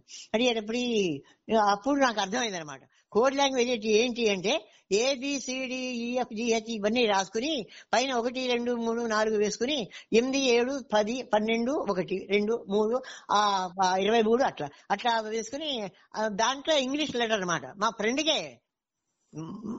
ఫ్రెండ్కే రాసింది, గోపాలకృష్ణకే రాశాను నేను ఈ లెటర్. ఇట్లా రాసేది అంటే ఎట్లా అంటే 41221 అంటే ఏమిటి, DABBA డబ్బా అన్నమాట. డి అంటే 4 వస్తాం కదా, అది ఏ అంటే 1 కదా, 41221 అంటే డబ్బా. ఈ అర్థంతో ఇట్లా వచ్చేట్టు కోడ్ లాంగ్వేజ్ రాసుకుందాం మాకేం తెలుసు, ఇట్లా పోలీసులు పట్టుకున్న సంగతి. తర్వాత చెప్పారండి ఇది సంగతి అంటే, మాకు వాడు కూడా చెప్పారు, కానీ ఇట్లాంటి పనులు చేయబోకండి, నక్సలైట్లు బాగా తిరుగుతున్నారు, వాళ్ళు ఇట్లాంటి కోడ్ లాంగ్వేజ్ రాసుకుంటున్నారు, ఉత్తరాలు పోతున్నాయి, మాకు కొన్ని ఉత్తరాలు అట్లా వచ్చినాయి పట్టుకున్నాం, కాబట్టి ఇటువంటి పనులు పిచ్చి పనులు చేయబోకు ఈసారి అని గట్టిగా కేకలేసి నన్ను పంపించేశారు. చిన్నపిల్లవాడిని కదా, అది పంపించేశారు. అది ఒక సంఘటన అనమాట. ఒకసారి నాకు మంచిర్యాలలో నేను 2-3 రోజులు రిటైర్ అవుతానుగా 2 బార్ల త్రాసువం వచ్చేసింది ల్యాబ్ లోకి. అక్కడ భోజనం చేయడానికి లంచ్ టైంలో కూర్చున్నాం. భోజనం చేయడానికి కూర్చున్నాం. టీచర్స్ అంతా లెక్చర్స్ అంతా భోజనం చేసి వెళ్ళిపోయారు. వెళ్ళిపోయిన తర్వాత బాక్స్ తీసుకుని భోజనం చేస్తుంటే బ్రహ్మాండమైన త్రాసువం 2 వచ్చింది. టేబుల్ దగ్గరకు వచ్చింది, పడగ విప్పింది, ఆ పడగ ఊపుతోంది. నేను ఒక్కడే ఉన్నా, మాట రావట్లేదు. గట్టిగా అరుద్దామా మీద పడుతుందేమో అని భయం, అరవకుండా ఉందామా ఏం చేస్తుందో అని భయం. ఇట్లా నానా అవస్థపడుతూ దాదాపు పావు గంట సేపు అట్లా ఉందండి. నేను కళ్ళు మోసుకుని భగవంతుడా స్వామి నీవే ఇంకా ఇతప్పరం మెరుగ మన్నింపందగు దీనుని అని మొరబెట్టుకుని ఇంకేం లేదు, అట్లా కళ్ళు మూసుకున్నాను. ఎలా పోయిందో అలా పోయింది. ఆ త్రాసం వచ్చిన 15 నిమిషాలు అట్లా పడగ ఊపింది. అక్కడ గోడ దగ్గర కన్నం ఉంది, అది వచ్చిన దారిని ఆ కన్నం నుంచి వెళ్ళిపోయింది. ఆ పక్కన గోడ పక్కన అన్ని చెట్లు అడవిలాగా ఉంటుంది. అది సంగతి. అటువంటి చాలా భయంకరమైనటువంటి ఒకసారి సిరికొండో నా మంచం కిందనే పడుకుంది. తెల్లవారులు పాము మంచం ఎంత పొడుగుందో అంత పొడుగు పాము మంచం కిందనే పడుకుంది. పొద్దున్న లేచి 10 మనిషి వచ్చి ఊడుస్తుంటే పాము ఉంది అక్కడ. ఇదేమిటి ఇట్లా పడుకుంటే అంటే దాని నోట్లో కప్ప ఉంది. అందువల్ల భక్తి వచ్చి అది కథ కూడా అట్లా పడిపోయిందని వాళ్ళు అన్నారు తర్వాత. ఆ రకంగా అనేక రకాలైనటువంటి ఇది జరిగిన అనమాట. తర్వాత సుశీల గారి చేత సత్కారం జరిగింది. నాకు గవర్నర్ కృష్ణకాంత్ గారి సతీమణి చేత సత్కారం జరిగింది. తర్వాత మహిళా కళాశాలలో వ్యక్తి వికాసం చెప్పాను. కడపలో పుట్టపర్తి నారాయణాచార్యుల వారు, సరస్వతి పుట్టపర్తి నారాయణాచార్యుల వారు కడపలో వాల్యుయేషన్ వెళ్ళాము. ఇంటర్మీడియట్ వెళ్ళినప్పుడు నారాయణాచార్య గారు స్వయంగా మా వాల్యుయేషన్ సెంటర్కి వచ్చి అక్కడ క్యాంప్ ఆఫీసర్ పర్మిషన్ తీసుకుని ఒక పత్రం, ఒక నోటీస్ అన్నమాట, ఒక ఆహ్వాన పత్రిక మా అందరికి పంపించాడు ఆయన నారాయణాచార్య వారు. పంపించి మా గదికి కూడా వచ్చారు. మేము పేపర్ దిద్దుకుంటుంటే వచ్చేసి సాయంత్రం 6:30కి 7ంటికి కవి సమ్మేళనం ఉంది, ఈ స్వాధ్యాయం కాగానే మా ఇంటికి రండి, మా ఇంట్లోనే భోజనాలు, అక్కడ కవి సమ్మేళనం ఉంటుంది, తెలుగు భాష మీద కవిత్వం రాసే వాళ్ళందరూ రండి అని ఆయన ఒక ఆహ్వాన పత్రిక పంపించాడు. నోటీస్ బోర్డు మీద పెట్టారు. ఆ తర్వాత మేము అందరం కలిసి ఒక దాదాపు 10-15 మంది వెళ్ళాము. వారి యొక్క అక్కడ మోహి ఆయన రాసిన నారాయణాచార్య గారు స్వయంగా వారు పాడినటువంటి దండకం విన్నాం, వారి మాటలు విన్నాం, వారి యొక్క సూచనలు విన్నాం, మా కవితలు కూడా వినిపించాం. చక్కని భోజనం పెట్టారు. అప్పుడు నాగపద్మినీదేవి గారు పుట్టారా పుట్టలేదా లేకపోతే గౌన్తో తిరుగుతున్నారా ఏమిటో నాకు తెలియదు. కానీ మొత్తం మీద అయితే నారాయణాచార్య గారి యొక్క సాంగత్యం అనమాట ఆ రకంగా జరిగింది. ఆ తర్వాత గోదావరి పుష్కరాల్లో ఒకసారి టూరిజం శాఖ ఇక్కడ గగన ఇది ఉంది, జలదృశ్య అని ఉంది హుసేన్ సాగర్ పక్కన. అక్కడికి వెళ్ళిన తర్వాత టూరిజం శాఖకి వెళ్ళా.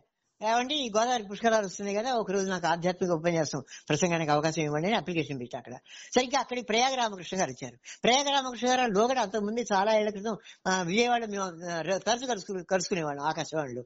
ఆయన ప్రయాగ రామకృష్ణ గారు వచ్చిన తర్వాత రామకృష్ణ గారు అక్కడే ఉన్నారు. వాళ్ళతో మాట్లాడుతున్నారు. పిచ్చాపడి ఏదో సరదాగా మాట్లాడుతూ వాళ్ళందరూ తెలిసేమో మాట్లాడుతూ నేను వచ్చాను. ఏంటి చిమ్మపూడి గారు ఇటు వచ్చారేంటి అని. చిన్న ఒక ఉపన్యాసం చెప్దామని పుష్కరాల్లో ఎక్కడిచ్చినా పర్వాలేదండి ఏదో చెప్దామనే ఉద్దేశంతో అనేటప్పటికీ అలాగా మీరు రండి నాతో పాటు రండి అన్నాడు. రండి ఆ కమిషనర్ దగ్గర తీసుకెళ్లారు స్వయంగా. అక్కడ ఉన్న కమిషనర్ పేరేంటో నాకు గుర్తులేదండి. వారు తీసుకెళ్లి మంచి ఆధ్యాత్మికవేత్త మాత్రం కాదు, ఆధ్యాత్మిక సంగీత ప్రవచనం చేస్తారు, సంగీతోపన్యాసం చేస్తారు. అంటే పాటలు, పద్యాలు, హరికథ, బుర్రకథ, ప్రవచనము అన్ని ఉంటాయి ఇందులో. అంత చక్కగా చెప్తారు ఈయనకు 12 రోజులు పుష్కరాలు, 12 రోజులు ఛాన్స్ ఇవ్వండి మీరు అట్లాడు ఆయన. మరి వాళ్ళిద్దరికి ఉన్నట్టు స్నేహం ఎటువంటిదో నాకు తెలియదు. ప్రేయర్ చెప్పడం ఏంటి వెంటనే అప్లికేషన్ మీద 12 days శాంక్షన్ వెళ్ళిపోండి అన్నాడు. ఎట్లా వెళ్ళిపోవాలి? 12 రోజులు ఎక్కడ తిరిగాను నేను, ఏ ఊళ్ళు తిరిగాను, గోదావరి పుష్కరాలు ఎక్కడ తిరిగాను? నాకు ఆశ్చర్యం వేస్తుంది. వాళ్ళు చెప్పారు, రాసిచ్చారు, బాగానే ఉంది స్వామి, మీరేమో 12 రోజులు రాసిమ్మన్నారు, రాసిచ్చారు. బయటకు వచ్చిన తర్వాత అడిగాను ఎట్లా పోవాలంటే 750 రూపాయలు ticket, bus ticket, RTC ticket తీసుకోండి, ఎక్స్ప్రెస్ కానీ బస్సు మామూలు కానీ ఏదైనా ఏ బస్సు దొరికితే ఆ బస్సు టక్కన ఎక్కండి, అక్కడికి చేరండి. 750 రూపాయలు అంటే 12 రోజులు ఫ్రీ అనమాట. ఎక్కడైనా తిరగచ్చు, మొత్తం ఆంధ్రప్రదేశ్ లో తిరగచ్చు. ఆ బస్సు టికెట్ ఉంటే చాలా దగ్గర, ఇంకేం పైసా ఇవ్వట్లేదు. వెళ్ళాము. ఎక్కడికైనా వెళ్ళండి, ఎక్కడ చెప్పండి, అది వాళ్ళు ఇచ్చారుగా చార్టు, ఆ ప్రకారంగా వెళ్ళండి. రాజమండ్రి ఎక్కడ రాజమండ్రి, ధర్మపురి ఎక్కడ ధర్మపురి, బాసర ఎక్కడ బాసర, భద్రాచలం ఎక్కడ భద్రాచలం, మంచిర్యాల ఎక్కడ మంచిర్యాల, ఇవన్నీ తిరిగా. మొత్తం 12 రోజులు తిరిగా. 12 రోజులు ఏళ్ళ సంచిలో బిస్కెట్లు, అరటిపళ్ళు, కమలా ఫలాలు పెట్టుకోవడం, వాటర్ బాటిల్ పెట్టుకోవడం, పళ్ళు తింటాం, బిస్కెట్ తింటాం, మంచిది తాగడం. అన్నం లేదు, ఏమీ లేదు. ఏంటి ఎప్పుడో ఎక్కడో దేవాలయంలో ఛాన్స్ దొరికితే, అవకాశం ఉంటే ఆ టైంకు భోజనం చేయడం, లేదా పులిహోర పట్టణం ఇస్తే పులిహోర తీసుకోవడం. ఇది ఇట్లా 12 రోజులు పుష్కరాల్లో ఉపన్యాసాలు చెప్పే అవకాశం నాకు దొరికిందండి. నాకు చాలా అదృష్టం. రెండవది ఏంటంటే, నేను ఆంధ్రకేసరి టంగుటూరి ప్రకాశం గారిని చూసే భాగ్యం కలిగింది నాకు. వారి యొక్క పాదాల దగ్గర, మా ఊరి తల్లపల్లోనే వారు దిగారు. రోడ్డు పక్కనే గాంధీ గారి విగ్రహం ఉంది. గాంధీ గారి విగ్రహం దగ్గరే చిన్న గుడిసె ఉంటే ఆ పాకలో వారిని కూర్చోబెట్టారు, కుర్చీలో కూర్చోబెట్టారు. వారు అన్నారట, నీల సంజీవరెడ్డి గారు తీసుకొచ్చారు ఆంధ్రకేసరి టంగుటూరి ప్రకాశం గారిని. కారులో వస్తుంటే మా ఊళ్ళో అంతా కాంగ్రెస్ పార్టీ వాళ్లే ఉండేవాళ్ళు. మా అన్నగారు కూడా చిమ్మపూడి వెంకట సుబ్రహ్మణ్యం గారు కాంగ్రెస్ కార్యకర్త అనమాట. వీళ్ళు వాళ్ళందరూ పెద్దవాళ్ళందరూ కలిసి చూసి అడిగారట, నీల సంజీవరెడ్డి గారు మీరు దిగారండి, ఒక నిమిషం ఇక్కడ దిగారంటే ప్రకాశం పంతులు గారు అన్నట్ట, కాంగ్రెస్ పార్టీకి ఎవరైనా చందా ఇస్తారేమో కనుక్కోండి, చందా ఇస్తే దిగుతా అన్నట్ట. చూడండి ఏమండి, సభ జరిగితే నాకు ఎంత ఇస్తారు? 10,000 ఇస్తారా? వస్తాను. 15,000 ఇస్తారా? వస్తాను. 1,00,000 ఇస్తారా? వస్తాను.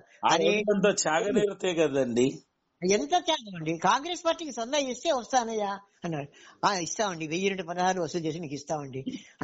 వెండి పళ్ళెలో తమలపాకులు, అరటి పళ్ళు ఎక్కడెక్కడో అడుక్కుని, అవులో ఏమి అమ్మరు, పీడి ఒక్కరు ఎక్కడ అడుక్కుని తమలపాకులు అరటి పళ్ళు పెట్టి ఒక్క బొడుగు పెట్టి వెండి పళ్ళెలో తీసుకొచ్చి, వెండి ప్లేట్, అది పళ్ళెం కూడా కాదు, ప్లేట్లో తీసుకొచ్చి 1,000 పదాలు పెట్టి తీసుకొచ్చి ప్రకాశం పంతులు గారికి ఇచ్చారు. ఇచ్చిన తర్వాత అవన్నీ తీసి తన చేనేత సంచిలో సంచి ఉంది, ఆ సంచిలో వేసుకున్నారు. వేసుకున్న తర్వాత సరే ఇచ్చారు, బాగానే ఉంది, మరి చందా ఇచ్చారు బాగానే ఉంది, ఈ వెండి పళ్ళెం కూడా నాకు చందా ఇచ్చారా లేకపోతే మీరు తీసుకెళ్తారా అన్నారు వాళ్ళు. అంటే వాళ్ళు తెల్లమో వేశారు. వీళ్ళు అంటే గౌరవం కోసం వెండి పళ్ళెం పెట్టించారు. అంటే తీసుకోండి సార్, తీసుకోండి పంతులు గారు, ఏం పర్వాలేదు తీసుకోండి అంటే, నాకు తెలుసయ్యా పిచ్చివాడారా, నాకు ఈ డబ్బులు కావాలి చాలు, మీరు ఏదో ఆదరం కోసం ఇచ్చారు ఇది అని పళ్ళు వెళ్ళిపెట్టి తిరిగి వాపస్ చేశారనమాట. ఇది తర్వాత మా అన్నగారు చెప్పగా నేను విన్న సంగతి. నాకేం తెలుసు, ఆయన సరిగ్గా 3 అడుగుల దూరంలో ఆయన పాదం దగ్గర 3 అడుగుల దూరం కూర్చున్న వాడిని పాదాలు ముట్టుకుని నమస్కరించవద్దా? పాదాలు ముట్టుకుని నమస్కరించే ఇస్తే ఇంకొంచెం విద్యాన నాకు అబ్బేది కదా అని పశ్చాత్తాపడుతూ ఏడుస్తున్నానండి ఇవాళ. ఎంత బాధపడుతున్నాను, అయ్యో ఇటువంటి మహానుభావులు దొరికే పాదాలను ముట్టుకోలేకపోయాను, నాకు ఎవరు ఎందుకు చెప్పలేదు అని నేను చాలా బాధపడ్డాను. అంత త్యాగశీలు అనమాట ఆయన. ఎంత త్యాగం చేశారు చెప్పండి. అటువంటి ఆంధ్రకేసరి గారు, జవహర్లాల్ నెహ్రూ గారు నిజాం కాలేజ్ ఇచ్చారు, ఉపన్యాసం చెప్పినప్పుడు నేను విన్నాను వారి ఉపన్యాసం. ఇందిరాగాంధీ గారు అక్కడ ఢిల్లీలో విశ్వ హిందీ సమ్మేళనం జరిగింది. ఇందిరాగాంధీ గారి యొక్క ఉపన్యాసం విన్నాం, ప్రత్యక్షంగా వెళ్ళాం అక్కడికి. ఢిల్లీ వెళ్ళినప్పుడు మా టీం లీడర్ ఎవరో తెలుసా అండి, మీ అందరికీ తెలిసినటువంటి వారి అట్లూరి రామారావు గారు, ఉషాకిరణాలు, ఉషాకిరణ్ మూవీస్. అట్లూరి రామారావు గారు అప్పుడు ఇంకా ఈ రామోజీరావు గారి దగ్గర చేరలేదు, స్టూడియో లేదు, ఏం లేదు. అప్పుడు వారు హిందీ ప్రచారకే అనమాట. ఆ సందర్భంగా మా హిందీ ప్రచారం పిలిస్తే నేను కూడా వెళ్ళాను వారితో పాటు. అక్కడికి వెళ్ళి అప్పుడు అట్లూరి రామారావు గారు ఇటు పోదామంటే ఇటు పోదాం, అటు పోదామంటే అటు పోదాం, అట్లా ఆ విధంగా వారి యొక్క లీడర్షిప్ లో, నేతృత్వంలో మేము అందరం వెళ్ళి చక్కగా ఆ కార్యక్రమం చూసుకున్నాం. ఇందిరాగాంధీ యొక్క ఉపన్యాసం విన్నాం. అక్కడ కవి సమ్మేళనం జరిగింది హిందీలో, అది జరిగి వచ్చేసింది. ఈ విధంగా జరిగిందనమాట. ఇట్లా చాలా ఎన్నికలు పోతే ఎన్ని చోట్ల ప్రిసైడింగ్ ఆఫీసర్ గా, పోలింగ్ ఆఫీసర్ గా చాలా చోట్ల చేశారు. ఎక్కడికి పోయినా కొన్ని చోట్ల అన్నం దొరికేది, కొన్ని చోట్ల దొరకపోయేది. మిర్యాలగూడలో కళ్ళుగూడ ఊరుంది, అక్కడ వేశారు. ఈ ఊళ్ళో మంచినీళ్ళు కావాలి, మాకు దొరకట్లేదు, ఎండాకాలం వచ్చాము, తపన ఉండిపోతుంది, మంచినీళ్ళు కావాలంటే ఈ ఊళ్ళో మంచినీళ్ళు దొరకవు, కళ్ళు కాబట్టి ఎంత కాబట్టి అంత పోస్తాం పంతులు గారు అన్నారు వాళ్ళు. మీకు కావాలంటే కళ్ళు తాగండి అంతే, సరే మంచినీళ్ళు మాత్రం తాగవద్దు మమ్మల్ని. ఇది ఎక్కడికి వెళ్ళమయ్యా, ఏం చేయాలని, ఎక్కడి నుంచి తెప్పించండి అంటే తర్వాత బండి మీద, ఎడ్ల బండి మీద తీసుకొచ్చాను అనుకోండి, అది అయిపోయింది. మా భోజనం పెట్టాలి, మీకెందుకు, మేము భోజనం ఏర్పాటు చేసాం అన్నాడు అక్కడ పంచాయతీ ప్రెసిడెంట్. మేము భోజనం ఏర్పాటు చేసి ఏం పర్వాలేదు, నిశ్చితంగా ఉండండి. సరే మధ్యాహ్నం చేతులు కడుక్కుని కాడు కడుకు మధ్యాహ్నం పూట ఒక్కొక్కడు లోపల భోజనం వచ్చాడు. ఒక రజకుడు ఏం చేశాడంటే గంపలో ఊరంతా తిరిగి అన్నం జొన్నన్నం, వరెన్నం, సంకటి, సజ్జ, అది ఇవి అన్ని, ఆవకాయ, ఎల్లి ఆవకాయ, మామూలు ఆవకాయ, మామిడికాయ తొక్కు, పప్పు అన్ని కలిపినటువంటి అన్నం తీసుకొచ్చి గంప మా ముందు పెట్టాడు. మీరు పెట్టుకోండి తినండి అన్నాడు. ఏంటి ఆ అన్నం ఏంటి, ఆ కారం ఏంటి, ఏమో కళ్ళు తిరిగిపోయాయి అనమాట. సరే మేము వెంట తీసుకుని ఏదో తిన్నాం, అన్నం ముట్టుకోలేదు. సంతోషం అండి, చాలా అనర్గళంగా మీ అనుభూతులు, తర్వాత అత్యద్భుతమైన ఘట్టాలు, తర్వాత విషాదకరమైన సంఘటనలు చెప్పారు. చాలా బాగుంది. ఇంకా మీకు సంబంధించినంత వరకు మీరు ప్రింట్ మీడియాని చూశారు, అలాగే రేడియో మీడియాని చూశారు, ఆకాశవాణి విజయవాడ గాని, ఇంకా ఇంకా వివిధ కేంద్రాలు. తర్వాత ఎలక్ట్రానిక్ మీడియా అంటే టీవీ రంగంలోకి సంబంధించి ప్రవేశించారు. ఈ మీడియాలన్నీ ఒక ఎత్తైతే, ఇప్పుడు రేడియోతో మీకున్నటువంటి అనుబంధం, ఒక కాలర్ గా గాని, ఒక ఆర్జేగా గాని, మీరు ఈ రోజున మీ శేష జీవితంలో ఇప్పుడు మీరు గడుపుతున్నది ఏంటంటే రేడియోతో అనుబంధం, ఓ చక్కటి అనుబంధం. ఒక రెండు రేడియోలతో, ఒక టోరీ రేడియో గాని, ఇటు తెలుగు ఎన్ఆర్ఐ రేడియో గాని, ఒక కాలర్ గా గాని, ఆర్జేఎల్ దగ్గర నుంచి, మేనేజింగ్ డైరెక్టర్స్ దగ్గర నుంచి, ఒక టెక్నీషియన్స్ దగ్గర నుంచి ప్రతి ఒక్కళ్ళు కూడా శ్రీ చిమ్మపూడి శ్రీరామ్మూర్తి గారు అనగానే, వేదప్రియ అనగానే గురువు గారు గురువు గారు గురువు గారు అనే అవినాభావ సంబంధం పెంచుకున్నారు వాళ్ళందరూ. దానికి మీ స్పందన తెలియజేస్తారా? నేను చాలా రుణపడి ఉన్నానండి. నేను అనుకోలేదు ఇదివరకు 30-40 సంవత్సరాలు ఆకాశవాణి విజయవాడ, కొత్తగూడెం, తర్వాత వరంగల్, ఆదిలాబాదు, ఈ 4 చోట్ల రేడియో స్టేషన్ నాకు పరిచయం. అక్కడ ఆ రేడియో స్టేషన్ లో ప్రసంగాలు, పాటలు, పద్యాలు అన్ని అయిపోయినాయి అనుకోండి. ఆ తర్వాత రిటైర్ అయిన తర్వాత ఇంకా మనకి ఇంకా రేడియో ఇక్కడ మామూలుగా ఆకాశవాణి హైదరాబాద్ తో కొద్ది టచ్ ఉంది, నాకు జరుగుతూనే ఉంది, కార్యక్రమాలు జరుగుతూనే ఉన్నాయి. అయితే అనుకోకుండా నాకు టోరీ రేడియో తోటి అనుబంధం ఏర్పడింది. కంఠనేని రవిశంకర్ గారు వారు నాకు మీరు ఆర్జీగా చేస్తారా, వ్యాఖ్యాతగా చేస్తారా అంటే చేస్తానంటే, ఏ సబ్జెక్ట్ తీసుకుంటారు, ఏదండి మీ ఇష్టం అంటే ఏదైనా చెప్పలేదు, పద్యాల కార్యక్రమం చేయండి అంటే 18 కార్యక్రమం చేస్తున్నాను. యాజమాన్యం వారి యొక్క అభిమానం, వారి యొక్క ఆదరణ మరువలేను. ఎంతో చాలా చేస్తున్నారండి టోరీలో? 5 సంవత్సరాలు. ఓకే, 5 సంవత్సరాలు పనిచేస్తున్నాను. అక్కడ వారంతా చాలా యాజమాన్యం వారు కానీ, సాంకేతిక బృందం కానీ, ఆ టోరీ సిబ్బంది కానీ అందరికీ నేను రుణపడి ఉన్నాను. వారందరికీ కృతజ్ఞతలు తెలియజేసుకుంటున్నాను. చాలా చక్కగా నన్ను ఆదరించారు. అనేక సందర్భాల్లో కవి సమ్మేళనం కూడా పెట్టారు. చాలా చక్కగా ఇద్దరు సాహిణి శ్రీనివాస్ గారు ఉండేవారు, వారు టోరీ నుంచి వెళ్లిపోయారు వాడు తర్వాత. కానీ వారు కూడా రవిశంకర్ గారు, సాహిణి శ్రీనివాస్ గారు చాలా ఆదరణ చేస్తూ మంచి, ఇప్పటికి కూడా ఏమి కంప్లైంట్ అనేది లేకుండా కార్యక్రమాన్ని నాకు నేను చక్కగా నిర్వహించుకుంటూ పోతున్నాను ఆర్జేగా. నాకు ఎంతో మంది మంచి శ్రోతలు వస్తున్నారు, చాలా బాగుంటుంది. అంతేకాకుండా ఎన్ఆర్ఐ యాజమాన్యం వారు, తర్వాత సాంకేతిక సిబ్బంది, శ్రోతలు అందరూ కూడా, ఎన్ఆర్ఐతో సంబంధం ఉన్నటువంటి వాళ్ళందరూ కూడా, అనుబంధం ఉన్నటువంటి వాళ్ళందరూ కూడా, అందరికీ నేను రుణపడి ఉన్నాను. వారందరూ కూడా నన్ను ప్రేమిస్తున్నారు. చాలా ఆర్ద్రతతో, ఎంతో ఔదార్యంతో, దాక్షిణ్యంతో, ప్రేమతో, అభిమానంతో, ఆదరణతో వారందరూ కూడా నా మాటలు వింటున్నారు, నా కాల్ చేసే అవకాశం ఇస్తున్నారు. నిజంగా నేను అందరికీ రుణపడి ఉన్నాను. పేరు పేరున అందరికీ రుణపడి, ఒక్క పేరు చెప్పడానికి వీల్లేదు. ఒక పేరు కాదు, 2 పేర్లు కాదు, 100 మంది ఉన్నారు. మా 50-60 మంది వ్యాఖ్యాతలు ఉన్నారు, అద్భుతమైనటువంటి వ్యాఖ్యాతలు, మీతో సహా అందరూ వ్యాఖ్యాతలు ఉన్నారు. కాల్ వచ్చిందంటే వెంటనే సాంకేతిక నిపుణులు, మంచివాడు పాపం, వాళ్ళందరూ కూడా ఇస్తారు. అటు టోరీ కానీ, ఇటు ఎన్ఆర్ఐ కానీ, వాళ్ళు చక్కని నిపుణులు ఉన్నారు. మరి సమర్థులైన మంచి అద్భుతమైన, నన్ను మించినటువంటి కాలర్స్ నేను పరిగిరాను వాళ్ళ ముందు. అటువంటి అద్భుతమైనటువంటి శ్రోతలు ఉన్నారండి మనకు. అటువంటి ఆ శ్రోతలందరికీ కూడా వారి నుంచి నేను నేర్చుకుంటున్నాను, ఇంకా ఆ వ్యాఖ్యాతల నుంచి నేర్చుకుంటున్నాను. ఇంకా ఇది నేను సగర్వంగా చెప్తున్నాను అనమాట. వాళ్ళ దగ్గర నుంచి ఎంతో నేర్చుకుంటాను. చాలా కార్యక్రమాలు వింటుంటాను. ఏదైనా అవకాశం ఉన్నప్పుడు తప్పకుండా ఏదైనా చెప్పాలన్నప్పుడు చెప్తుంటాను. యాజమాన్య వారితో నాకు బాగా సత్సంబంధాలు ఉన్నాయి. వారు ఎంతో ప్రేమతో నా యొక్క పిలుపును అందుకుని చక్కగా నేను మాట్లాడే అవకాశం ఇస్తున్నారు, నేను పాడే అవకాశం ఇస్తున్నారు, నేను ఏదైనా చమత్కారంగా చెప్పేటువంటి అవకాశం ఇస్తున్నారు. అందుకు నేను ఎంతో రుణపడి ఉన్నాను, సర్వదా కృతజ్ఞుడిని. అయితే ఇక్కడ తెలుగు ఎన్ఆర్ఐ రేడియో కుటుంబానికి మీరే ఓ పెద్ద దిక్కుగా అందరూ భావిస్తారండి. మేనేజింగ్ డైరెక్టర్స్ దగ్గర నుంచి, తర్వాత టెక్నీషియన్స్ గాని, ఆర్జేలు గాని, సాటి శ్రోతలు గాని, పెద్ద ఆయన, కుటుంబానికి పెద్ద ఆయన, గురువు గారు అన్న భావం ఉందండి. చాలా సంతోషం. మీ జీవితంలో అత్యద్భుతమైనటువంటి మలుపులు, అలాగే ఒక మనిషి జీవితం ఏంటి, మనిషి జీవితం ఎలా ఉండాలి, మనిషి ఒక ఆదర్శప్రాయుడిగా ఎలా జీవించాలి, ఎలా జీవితంలోంచి మనం వెళ్లిపోయే ముందు ఏమేమి సాధించి వెళ్ళాలి, ఇక్కడ ఒక మంచిని మిగిల్చేసేసి వెళ్ళాలి, శాశ్వతమైంది మనం చేసినటువంటి పనులు, శాశ్వతమైంది మనం చేసినటువంటి కీర్తి ప్రతిష్టలు.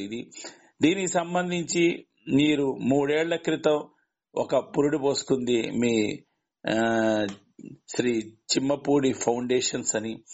ఆ సంస్థ ద్వారా మీరు స్వచ్ఛంద సేవా కార్యక్రమాలు ఎన్నో కూడా చేసుకుంటూ వస్తూ ఆ 3 ఏళ్లలో ఒక సాహితీ రంగంలో గాని, ఓ సాంస్కృతిక రంగంలో గాని వేదికగా చేసుకుని శ్రీ చిమ్మపూడి ఫౌండేషన్ బ్యానర్ మీద ఔత్సాహికులైనటువంటి కళాకారులను, అలాగే పౌరాణిక నాటకాలను, పద్యాలను ప్రోత్సహిస్తూ అటువైపు కార్యక్రమాలు చేస్తున్నారు. ఇటు సమాజ సేవా పరంగా అనాథలకు, ఆర్తులైనటువంటి వ్యక్తులకు వాళ్లకు అన్నదానం చేయటం గాని, లేకపోతే వస్త్రదానం చేయటం గాని, లేకపోతే చలికాలం వస్తే దుప్పట్ల పంపిణీ చేయటం గాని, మీకు తోచింది మీ చిమ్మపూడి ఫౌండేషన్ లో ఉన్నటువంటి తదితర కార్యవర్గం అందరూ కూడా ఒక యుద్ధ ప్రాతిపదిక మీద చేసుకుంటూ వస్తున్నారు. అది కూడా శాశ్వతంగా అలా నిలిచిపోయేటట్టుగా ఉంది. శ్రీ చిమ్మపూడి ఫౌండేషన్ అది కూడా 10 కాలాల పాటు అలాగే వర్ధిల్లాలని చెప్పి, మీ అనంతరం కూడా మనిషి శాశ్వతం కాదు భూమి మీద. శ్రీ చిమ్మపూడి ఫౌండేషన్ అనేది ఒక అజరామరంగా, ఒక శాశ్వతంగా, ఒక చక్కగా ప్రజాసేవకు సంబంధించింది, సాహితీ రంగ సేవకు సంబంధించింది అయి ఉండి చిరకాలం వర్ధిల్లాలని చెప్పి, దానికి కూడా మంచి గుర్తింపు రావాలని చెప్పి కోరుకుంటున్నామండి. నెక్స్ట్ ఏంటంటే, ఈ సందర్భంలో ఒక చిన్న విషయం మనవి చేస్తాను. చెప్పండి. తెలంగాణ ప్రభుత్వ సలహాదారు అయినటువంటి డాక్టర్ కేవి రమణాచారి గారు ఐఏఎస్ రిటైర్డ్, వారు మాకు మా సంస్థకు గౌరవ సలహాదారు. కాబట్టి వారి యొక్క మార్గనిర్దేశంలో వారి యొక్క సూచనతోటి, సలహాలతోటి మేము ఏ కార్యక్రమం తలపెడుతున్నాం. అందుకని వారి యొక్క సహకారం, అండదండలు పూర్తిగా సంపూర్ణంగా మాకు లభిస్తున్నాయండి. వారికి ఈ సందర్భంగా నేను ప్రత్యేకంగా కృతజ్ఞతలు తెలియజేస్తున్నాను. మా కార్యవర్గానికి ధన్యవాదాలు చేస్తున్నాను. మా ఇందులో కార్యవర్గ సభ్యులందరికీ కూడా ఎంతమంది ఉన్నారు, తర్వాత ఇందులో విరాళాలు ఇచ్చినటువంటి వాళ్ళకి, ఇందులో భాగస్వాములైనటువంటి వాళ్ళకి, ఉపాధ్యాయులకి, కేంద్ర సంచాలకులకి అందరికీ కూడా చేస్తున్నాను. ఎందుకంటే తెలంగాణలో ఉన్నటువంటి అన్ని జిల్లాల్లో కేంద్ర సంచాలకులను ఏర్పాటు చేసి అన్ని బడుల్లో కూడా, అన్ని పాఠశాలలో కూడా తెలుగు భాష మీద పోటీలు పెట్టి వాళ్ళకు పుస్తకాలు, తర్వాత ప్రశంసా పత్రాలు ఇవ్వడం జరుగుతుందండి. ఆ రకంగా మొత్తం అన్ని పాఠశాలలో కూడా ఈ ఫౌండేషన్ తరఫున పోటీలు పెట్టి తెలుగు భాష యొక్క పరిరక్షణ చేయాలి, వైభవ పరిరక్షణ చేయాలి అనే సత్సంకల్పంతో ముందు నడుస్తున్నామండి. దీనికి సంబంధించిన వారందరికీ కూడా నేను కృతజ్ఞతలు తెలియజేసుకుంటున్నాను. అయితే ఇప్పుడు దాదాపు ఎన్ని స్కూళ్లకు మీరు అందించారండి పాఠ్య పుస్తకాలు గానీ, ఏదైనా పుస్తకాలు లాంటివి? ఇప్పటికి ఇప్పుడు ఈ 3 సంవత్సరాల్లో 230 స్కూళ్ళు అయిపోయినాయండి. అట్లాగా. ఓకే. మిగతావి కూడా మీరు అనుకున్న లక్ష్యాన్ని అనుకున్న సమయానికల్లా పూర్తి చేయాలని ఆశిస్తున్నాము. ఇక్కడ చివరిగా మనం ముక్తాయింపుగా మనం చెప్పుకోవాలంటే, చిమ్మపూడి వారిని అడిగేది ఒకటే, పరిపూర్ణ జీవితం అంటే మీరిచ్చే నిర్వచనం ఏంటో క్లుప్తంగా చెప్పండి. పరిపూర్ణ జీవితం అంటే అసలు పుట్టి ఎరిగిన తర్వాత కాస్త బుద్ధి వచ్చినప్పటి నుంచి ఇతరులకు సహాయం చేస్తేనే వాడి పరిపూర్ణ జీవితం. ఇతరులు సాటి వాడిని ప్రేమిస్తే, వాడు ఎవడైతే అజాత శత్రువై ఉంటాడో, ఎవరికైతే శత్రువు అనేవాడు లేకుండా ఉంటాడో, ఎవరికైతే సర్వత్రా మిత్రులు ఉంటారో, మిత్రులు అంటే ప్రాణాలు అడ్డక్కర్లేదు, ఏం చేయక్కర్లేదు, ఒక మంచి మాట చెప్పి, అభిమానంగా మంచి మాట చెప్పి, ఏమో బాగున్నావా అంటే చాలు, పలకరిస్తే చాలు. అలాంటి ప్రేమమయమైనటువంటి, సేవామయమైనటువంటి జీవితమే పరిపూర్ణ జీవితం అండి. ఆ పరిపూర్ణ జీవితం కోసం నేను ప్రయత్నం చేస్తున్నామన్నా, సాధన చేస్తున్నా. పరిపూర్ణ జీవితం కాదు నాది, కానీ సాధన చేస్తున్నా. ఎందుకంటే ప్రేమ, సేవ అనేటువంటి 2 సూత్రాలు అన్నమాట. కానీ మనిషి ఎప్పుడైనా పరిపూర్ణుడు ఎప్పుడు మనిషి కాలేడండి. ఏ మనిషి పరిపూర్ణుడు కాలేడు. ఎందుకంటే నిరంతరం కృషి చేస్తూనే ఉంటాడు, సాధన చేస్తూ ఉంటాడు. కాబట్టి పరిపూర్ణ జీవితం అంటే దానికి అర్థం ఏంటంటే, జీవించి ఉన్నంత వరకు సాటి వాడిని సంతోషం పెట్టడం. ఏదో విధంగా నీ మాటతోనో, నీ ద్రవ్యంతోనో, నీ వస్త్రంతోనో, అన్నంతోనో, దేనితోనో సాటి వాడికి, ఎవడికి ఏది అవసరమైతే వాడికి వాడిని ప్రసన్నంగా చూడటం అన్నమాట. చాలు. అయితే పూర్తి పరిపూర్ణత్వాన్ని మీరు సాధించిన వాళ్ళని మేము అనుకుంటున్నాం. కృతకృత్యులైన మీరు చిమ్మపూడి శ్రీరామమూర్తి గారు ఒక మానవ జన్మ ఎత్తినందుకు, ఒక మనిషిగా పుట్టినందుకు తన జీవితాన్ని సార్థకత చేసుకున్నారు. 10 కాలాల పాటు ఆయన మార్గదర్శకుడిగానే ఉంటాడు. ఆయన ఆశయాలు గాని, ఆయన అంకిత భావంతో పనిచేసే సేవ గాని మిగతా వారసులకు అది పుణికిపుచ్చుకొని శ్రీ చిమ్మపూడి శ్రీరామమూర్తి గారి పేరు ప్రతిష్టలను మళ్ళీ ఇనుమడింపజేసే విధంగా వాళ్ళు చేస్తారని చెప్పి ఆశిస్తున్నాము. మానవత్వం అంటే శ్రీ చిమ్మపూడి వారు, సంస్కారం అంటే శ్రీ చిమ్మపూడి వారు, వినయం అన్నా, విధేయత అన్నా, చిరునవ్వన్నా, సకల కళా కోవిదుడన్నా, లేకపోతే సాహితీ రంగ ప్రకాండుడన్నా, సంగీత రంగ ప్రవీణుడన్నా, తర్వాత విద్యారంగంలో గొప్ప మేధావన్నా, నాటకరంగ ప్రయోక్తన్నా, నాటకరంగ నటుడన్నా, స్నేహపాత్రుడు అన్నా, లేకపోతే జీవితానికి సార్థకత అన్నా, జీవితానికి పర్యాయ పదం చెప్పుకోవాలన్నా, జీవితానికి నిర్వచనం చెప్పుకోవాలన్నా, జన్మ ధన్యం చేసుకున్న మహామనీషి అని ఎవరినైనా చెప్పాలంటే అది మా శ్రీ చిమ్మపూడి శ్రీరామ్మూర్తి గారికే చెందుతుంది. మరి ఆయనకి సంబంధించినంత వరకు శ్రీ చిమ్మపూడి శ్రీరామ్మూర్తి గారి ఆడియో బయోటిక్ ఇంతవరకు పరిపూర్ణం కాలేదు, ఇంకా పరిపూర్ణత సాధించాలి. ఆయన ఇంతవరకు ఆయన సాధించిన విజయాలు, అనుకున్న లక్ష్యాలు ఇంకా కొన్ని ఉన్నాయి. సాధించిన విజయాల వరకు చెప్పుకున్నాం.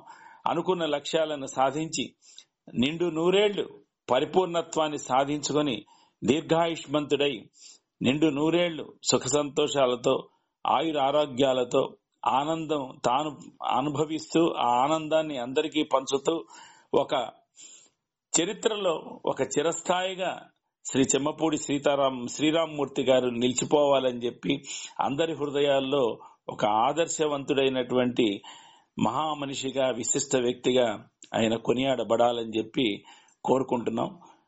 ఇంతటి మహద్భాగ్యాన్ని శ్రీ చిమ్మపూడి శ్రీరామ్మూర్తి గారు తన ఇంటర్వ్యూ చేసే అవకాశాన్ని నాకు కల్పించినందుకు నేను జన్మజన్మల గురువు గారికి రుణపడి ఉన్నాను. ఇది ఈ జన్మలో నేను చేసుకున్నటువంటి ఒక అదృష్టంగా, నాకు ఆ భగవంతుడు ప్రసాదించిన ఒక వరంగా భావిస్తున్నాను. ఇట్లు మీ విధేయుడు నారుమంచి. నమస్కారం అండి గురుగారు. అయితే మీ ఎంతో శ్రమ కూర్చి ఎంతో సమయాన్ని కేటాయించి నా నుండి ఈ మాటలన్నీ మీరు చెప్పించినందుకు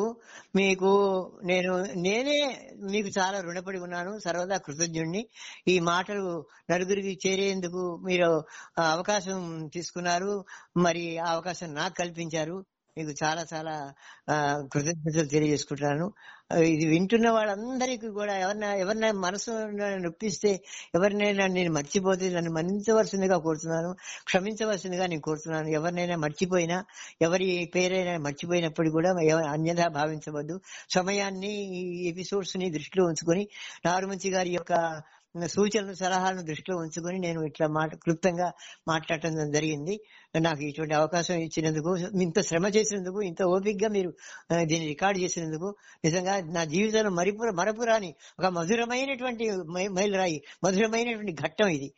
ఇటువంటి ఘట్టాన్ని, ఇటువంటి అవకాశాన్ని నాకు కల్పించినందుకు మీకు సహస్రధ నా హృదయపూర్వమైన నమోవాకాలు సమర్పించుకుంటున్నాను. ధన్యవాదాలు తెలియజేసుకుంటూ నారుమంచి గారు శుభం భూయాత్, శతాయుష్మాన్ భవ. థ్యాంక్ యూ అండి. అయితే ఇక్కడ చిన్నగా ఒక శ్రోతక దేవుళ్లకు చిన్న విన్నపం చేస్తున్నాం. మనం నడయాడే ఒక రాముణ్ణి తీసుకున్నాం. మానవుడిగా జన్మనెత్తి శ్రీరామచంద్రుడు ఉత్తమ గుణపురుషుడిగా, ఉత్తమ మానవుడిగా ఎదిగిన కథల్ని మనం పురాణాల్లో విన్నాం, చదివాం. అలాగే మన నిజ జీవితంలో కూడా కొందరిని ఆదర్శ పురుషులను మనం చూసాము. ఒక మహాత్మా గాంధీ గాని, లేకపోతే ఇంకొక టంగుటూరి ప్రకాశం పంతులు గారు గాని, లేకపోతే ఇంకా వదాన్యులు కాశీనాథుని నాగేశ్వరరావు పంతులు గారు లాంటి వాళ్ళు గాని, లేకపోతే వితరణ శీరులు, దానగుడ శీరులు, ఎంతో మంది గొప్ప గొప్ప వాళ్ళని మనం మన కళ్ళ ముందు నడయాడి ఈ కలియుగంలో, ఈ యుగంలో మనం ఉండంగా చూసాము. ఈ రోజున మన అదృష్టం ఏంటంటే మన కళ్ళారా, మన చెవులారా అటు శ్రీరామ్మూర్తి గారిని చూసాము, ఆయన మాటల్ని విన్నాం. ఈ ఆడియో బయోటిక్, శ్రీ చిమ్మపూడి శ్రీరామ్మూర్తి గారి ఆడియో బయోటిక్ ఒక మంచి సదుద్దేశంతో చేసింది. ఇది భావితరాలను ఒక చైతన్యవంతం చెయ్యాలని చెప్పి, ఒక గొప్ప నడవడితో ఒక మానవుడిగా పుట్టినందుకు బాల్యం నుంచి చివరి వరకు కూడా ఆయన 80 పదులు దాటిన తర్వాత కూడా ఆయన నిజాయితీకి కట్టుబడి ఉన్నటువంటి లక్షణం గాని, అటు తల్లిదండ్రులను గౌరవించే విధానం గాని, అలాగే పెద్దల పట్ల గౌరవం, చిన్నల పట్ల ప్రేమ, అలాగే సమాజం పట్ల ఏదో ఒక సేవ చేయాలని చెప్పే తపన, తాపత్రయం, విద్యారంగంలో అణుకువ, వినయం, విధేయత, మాస్టర్లన్నా సరే, లెక్చరర్లన్నా సరే, తర్వాత చదువు పట్ల ఎంతో శ్రద్ధ, ఉన్నత చదువులు చదవటం, ఆ చదవటంలో కూడా కొన్ని రోజులు పస్తులు పడుకొని కొన్ని రోజులు కష్టపడి తన కష్టాన్ని తానే దిగమింగాడు గాని 10 మందికి వ్యక్తం చేయలేదు. 10 మంది దగ్గర సానుభూతి పొందాలని చెప్పి ఏనాడు ఆయన ఆశించలేదు. ఆ మహనీయుడు ఆయన చరిత్ర అంతా కూడా నేను అవగాహన చేసుకున్నది ఏంటంటే, నా ప్రశ్నల ద్వారా ఆయన నుంచి సమాధానాలు రాబట్టాను కాబట్టి అందుట్లో ఆయనలో ఉన్నటువంటి ఏంటంటే నిజాయితీ ఉంది, నిబద్ధత ఉంది, ఆత్మగౌరవం ఉంది, అన్నిటికీ మించి ఆత్మాభిమానంతో ఉండేటువంటి మనిషిగా ఆయన జీవిస్తున్నారు కూడా. ఆయన ఏ కష్టం వచ్చినా కూడా ఎవరికీ చెప్పుకోలే, తన కష్టాన్ని తానులోనే దిగమింగుకున్నారు. ఏ క్లిష్ట సమస్య వచ్చినా సరే ఆ సమస్యను తానే పరిష్కరించుకున్నారు గాని 10 మంది దగ్గరికి వెళ్లి నాకు సమస్య వచ్చింది పరిష్కరించమని అనలే. ఏ రోజున ఎవరి దగ్గరికి వెళ్లి దేహి అని యాచించినది లేనే లేదు. ఆయన చెప్పినటువంటి విధి విధానంలో గాని జీవన విధానంలో గాని ఎంతసేపు తల్లిదండ్రుల పట్ల ప్రేమ, అమ్మ పట్ల ప్రేమ, అమ్మ కోరికలు నెరవేరటం, అన్నయ్యల కోరికల్ని నెరవేర్చడం, అందరి కోరికల్ని నెరవేరుస్తూనే వచ్చారు. అందరూ కూడా నువ్వు ఇది చెయ్యి అది చెయ్యి అంటే వాళ్ళు ఏది చెప్పారో దాన్ని తల వంచి తల దించి తల పంకించి చేశారు తప్ప తల ఎగరేసి నేను చెయ్యను అని చెప్పి ఏనాడు చెప్పలేదు. ఆయన చెప్పిన జీవిత విధానంలో నేను గ్రహించింది వినయం, విధేయత, ఇవన్నీ కూడా మారు రూపం శ్రీ చిమ్మపూడి శ్రీరామమూర్తి గారు. మరి నిజంగా చెప్తున్నానండి, ఇది పరిపూర్ణమైనటువంటి సార్థకత. నిజంగా మనం ఒక న్యాయం చేసిన వాడిని దీనికి ఈ ఆడియో బయోటిక్ కి అని అనుకున్నాను. ఇది 10 మందికి ఉపయోగపడుతుందని చెప్పి, వాళ్ళకు కూడా ఒక మార్గదర్శకం అవుతుందని చెప్పి విన్నవాళ్ళు ఏదో ఒక విధంగా ఏదో ఒక కోణంలో ఆయన ఆదర్శంగా తీసుకొని ఒక మంచి వ్యక్తులుగా, సమాజంలో ఉన్నతమైనటువంటి వ్యక్తులుగా తీర్చిదిద్దబడాలని చెప్పి నేను ఆశిస్తున్నాను. ఇది 10 మందికి ఉపయోగపడితే చాలా సంతోషం. అది ఒక ఉద్గ్రంథంగా, ఒక రామాయణం లాగా, ఒక భారతం లాగా, ఓ మహాభాగవతం లాగా, ఒక పవిత్రమైనటువంటి గ్రంథం లాగానే శ్రీ చిమ్మపూడి శ్రీరామమూర్తి గారి ఆడియో బయోటిక్ అలా మనం మన షోకేస్ లో అందంగా ఉంచుకోవటం కాదు, టేప్ రికార్డర్ లో గాని లేకపోతే సిస్టమ్ లో గాని పెట్టుకొని ఈ సీడీ గాని డివిడి గాని ప్రతినిత్యం మనం వినాల్సింది. సమయం దొరికినప్పుడల్లా వింటే అధైర్యంగా ఉన్నవాడికి ఓ ధైర్యం వస్తుంది. లేకపోతే నిరాశ నిస్పృహలకు లోనైనటువంటి వాడికి ఒక ఆశ ఉద్భవిస్తుంది, ఒక ఆశ చిగురిస్తుంది, జీవితాన్ని మొలకెత్తుతుంది కొత్తగా. మన ఈ జీవితం ఇలా ఉండాలి, శ్రీ చిమ్మపూడి శ్రీరామమూర్తి గారి లాగా మన జీవితం కూడా అలాగే చైతన్యపరచుకోవాలనే ఉద్దేశం ఉంటుందని ఆశిస్తూ నమస్కారాలు తెలియజేస్తున్నాను. భవదీయుడు నారు మంచి.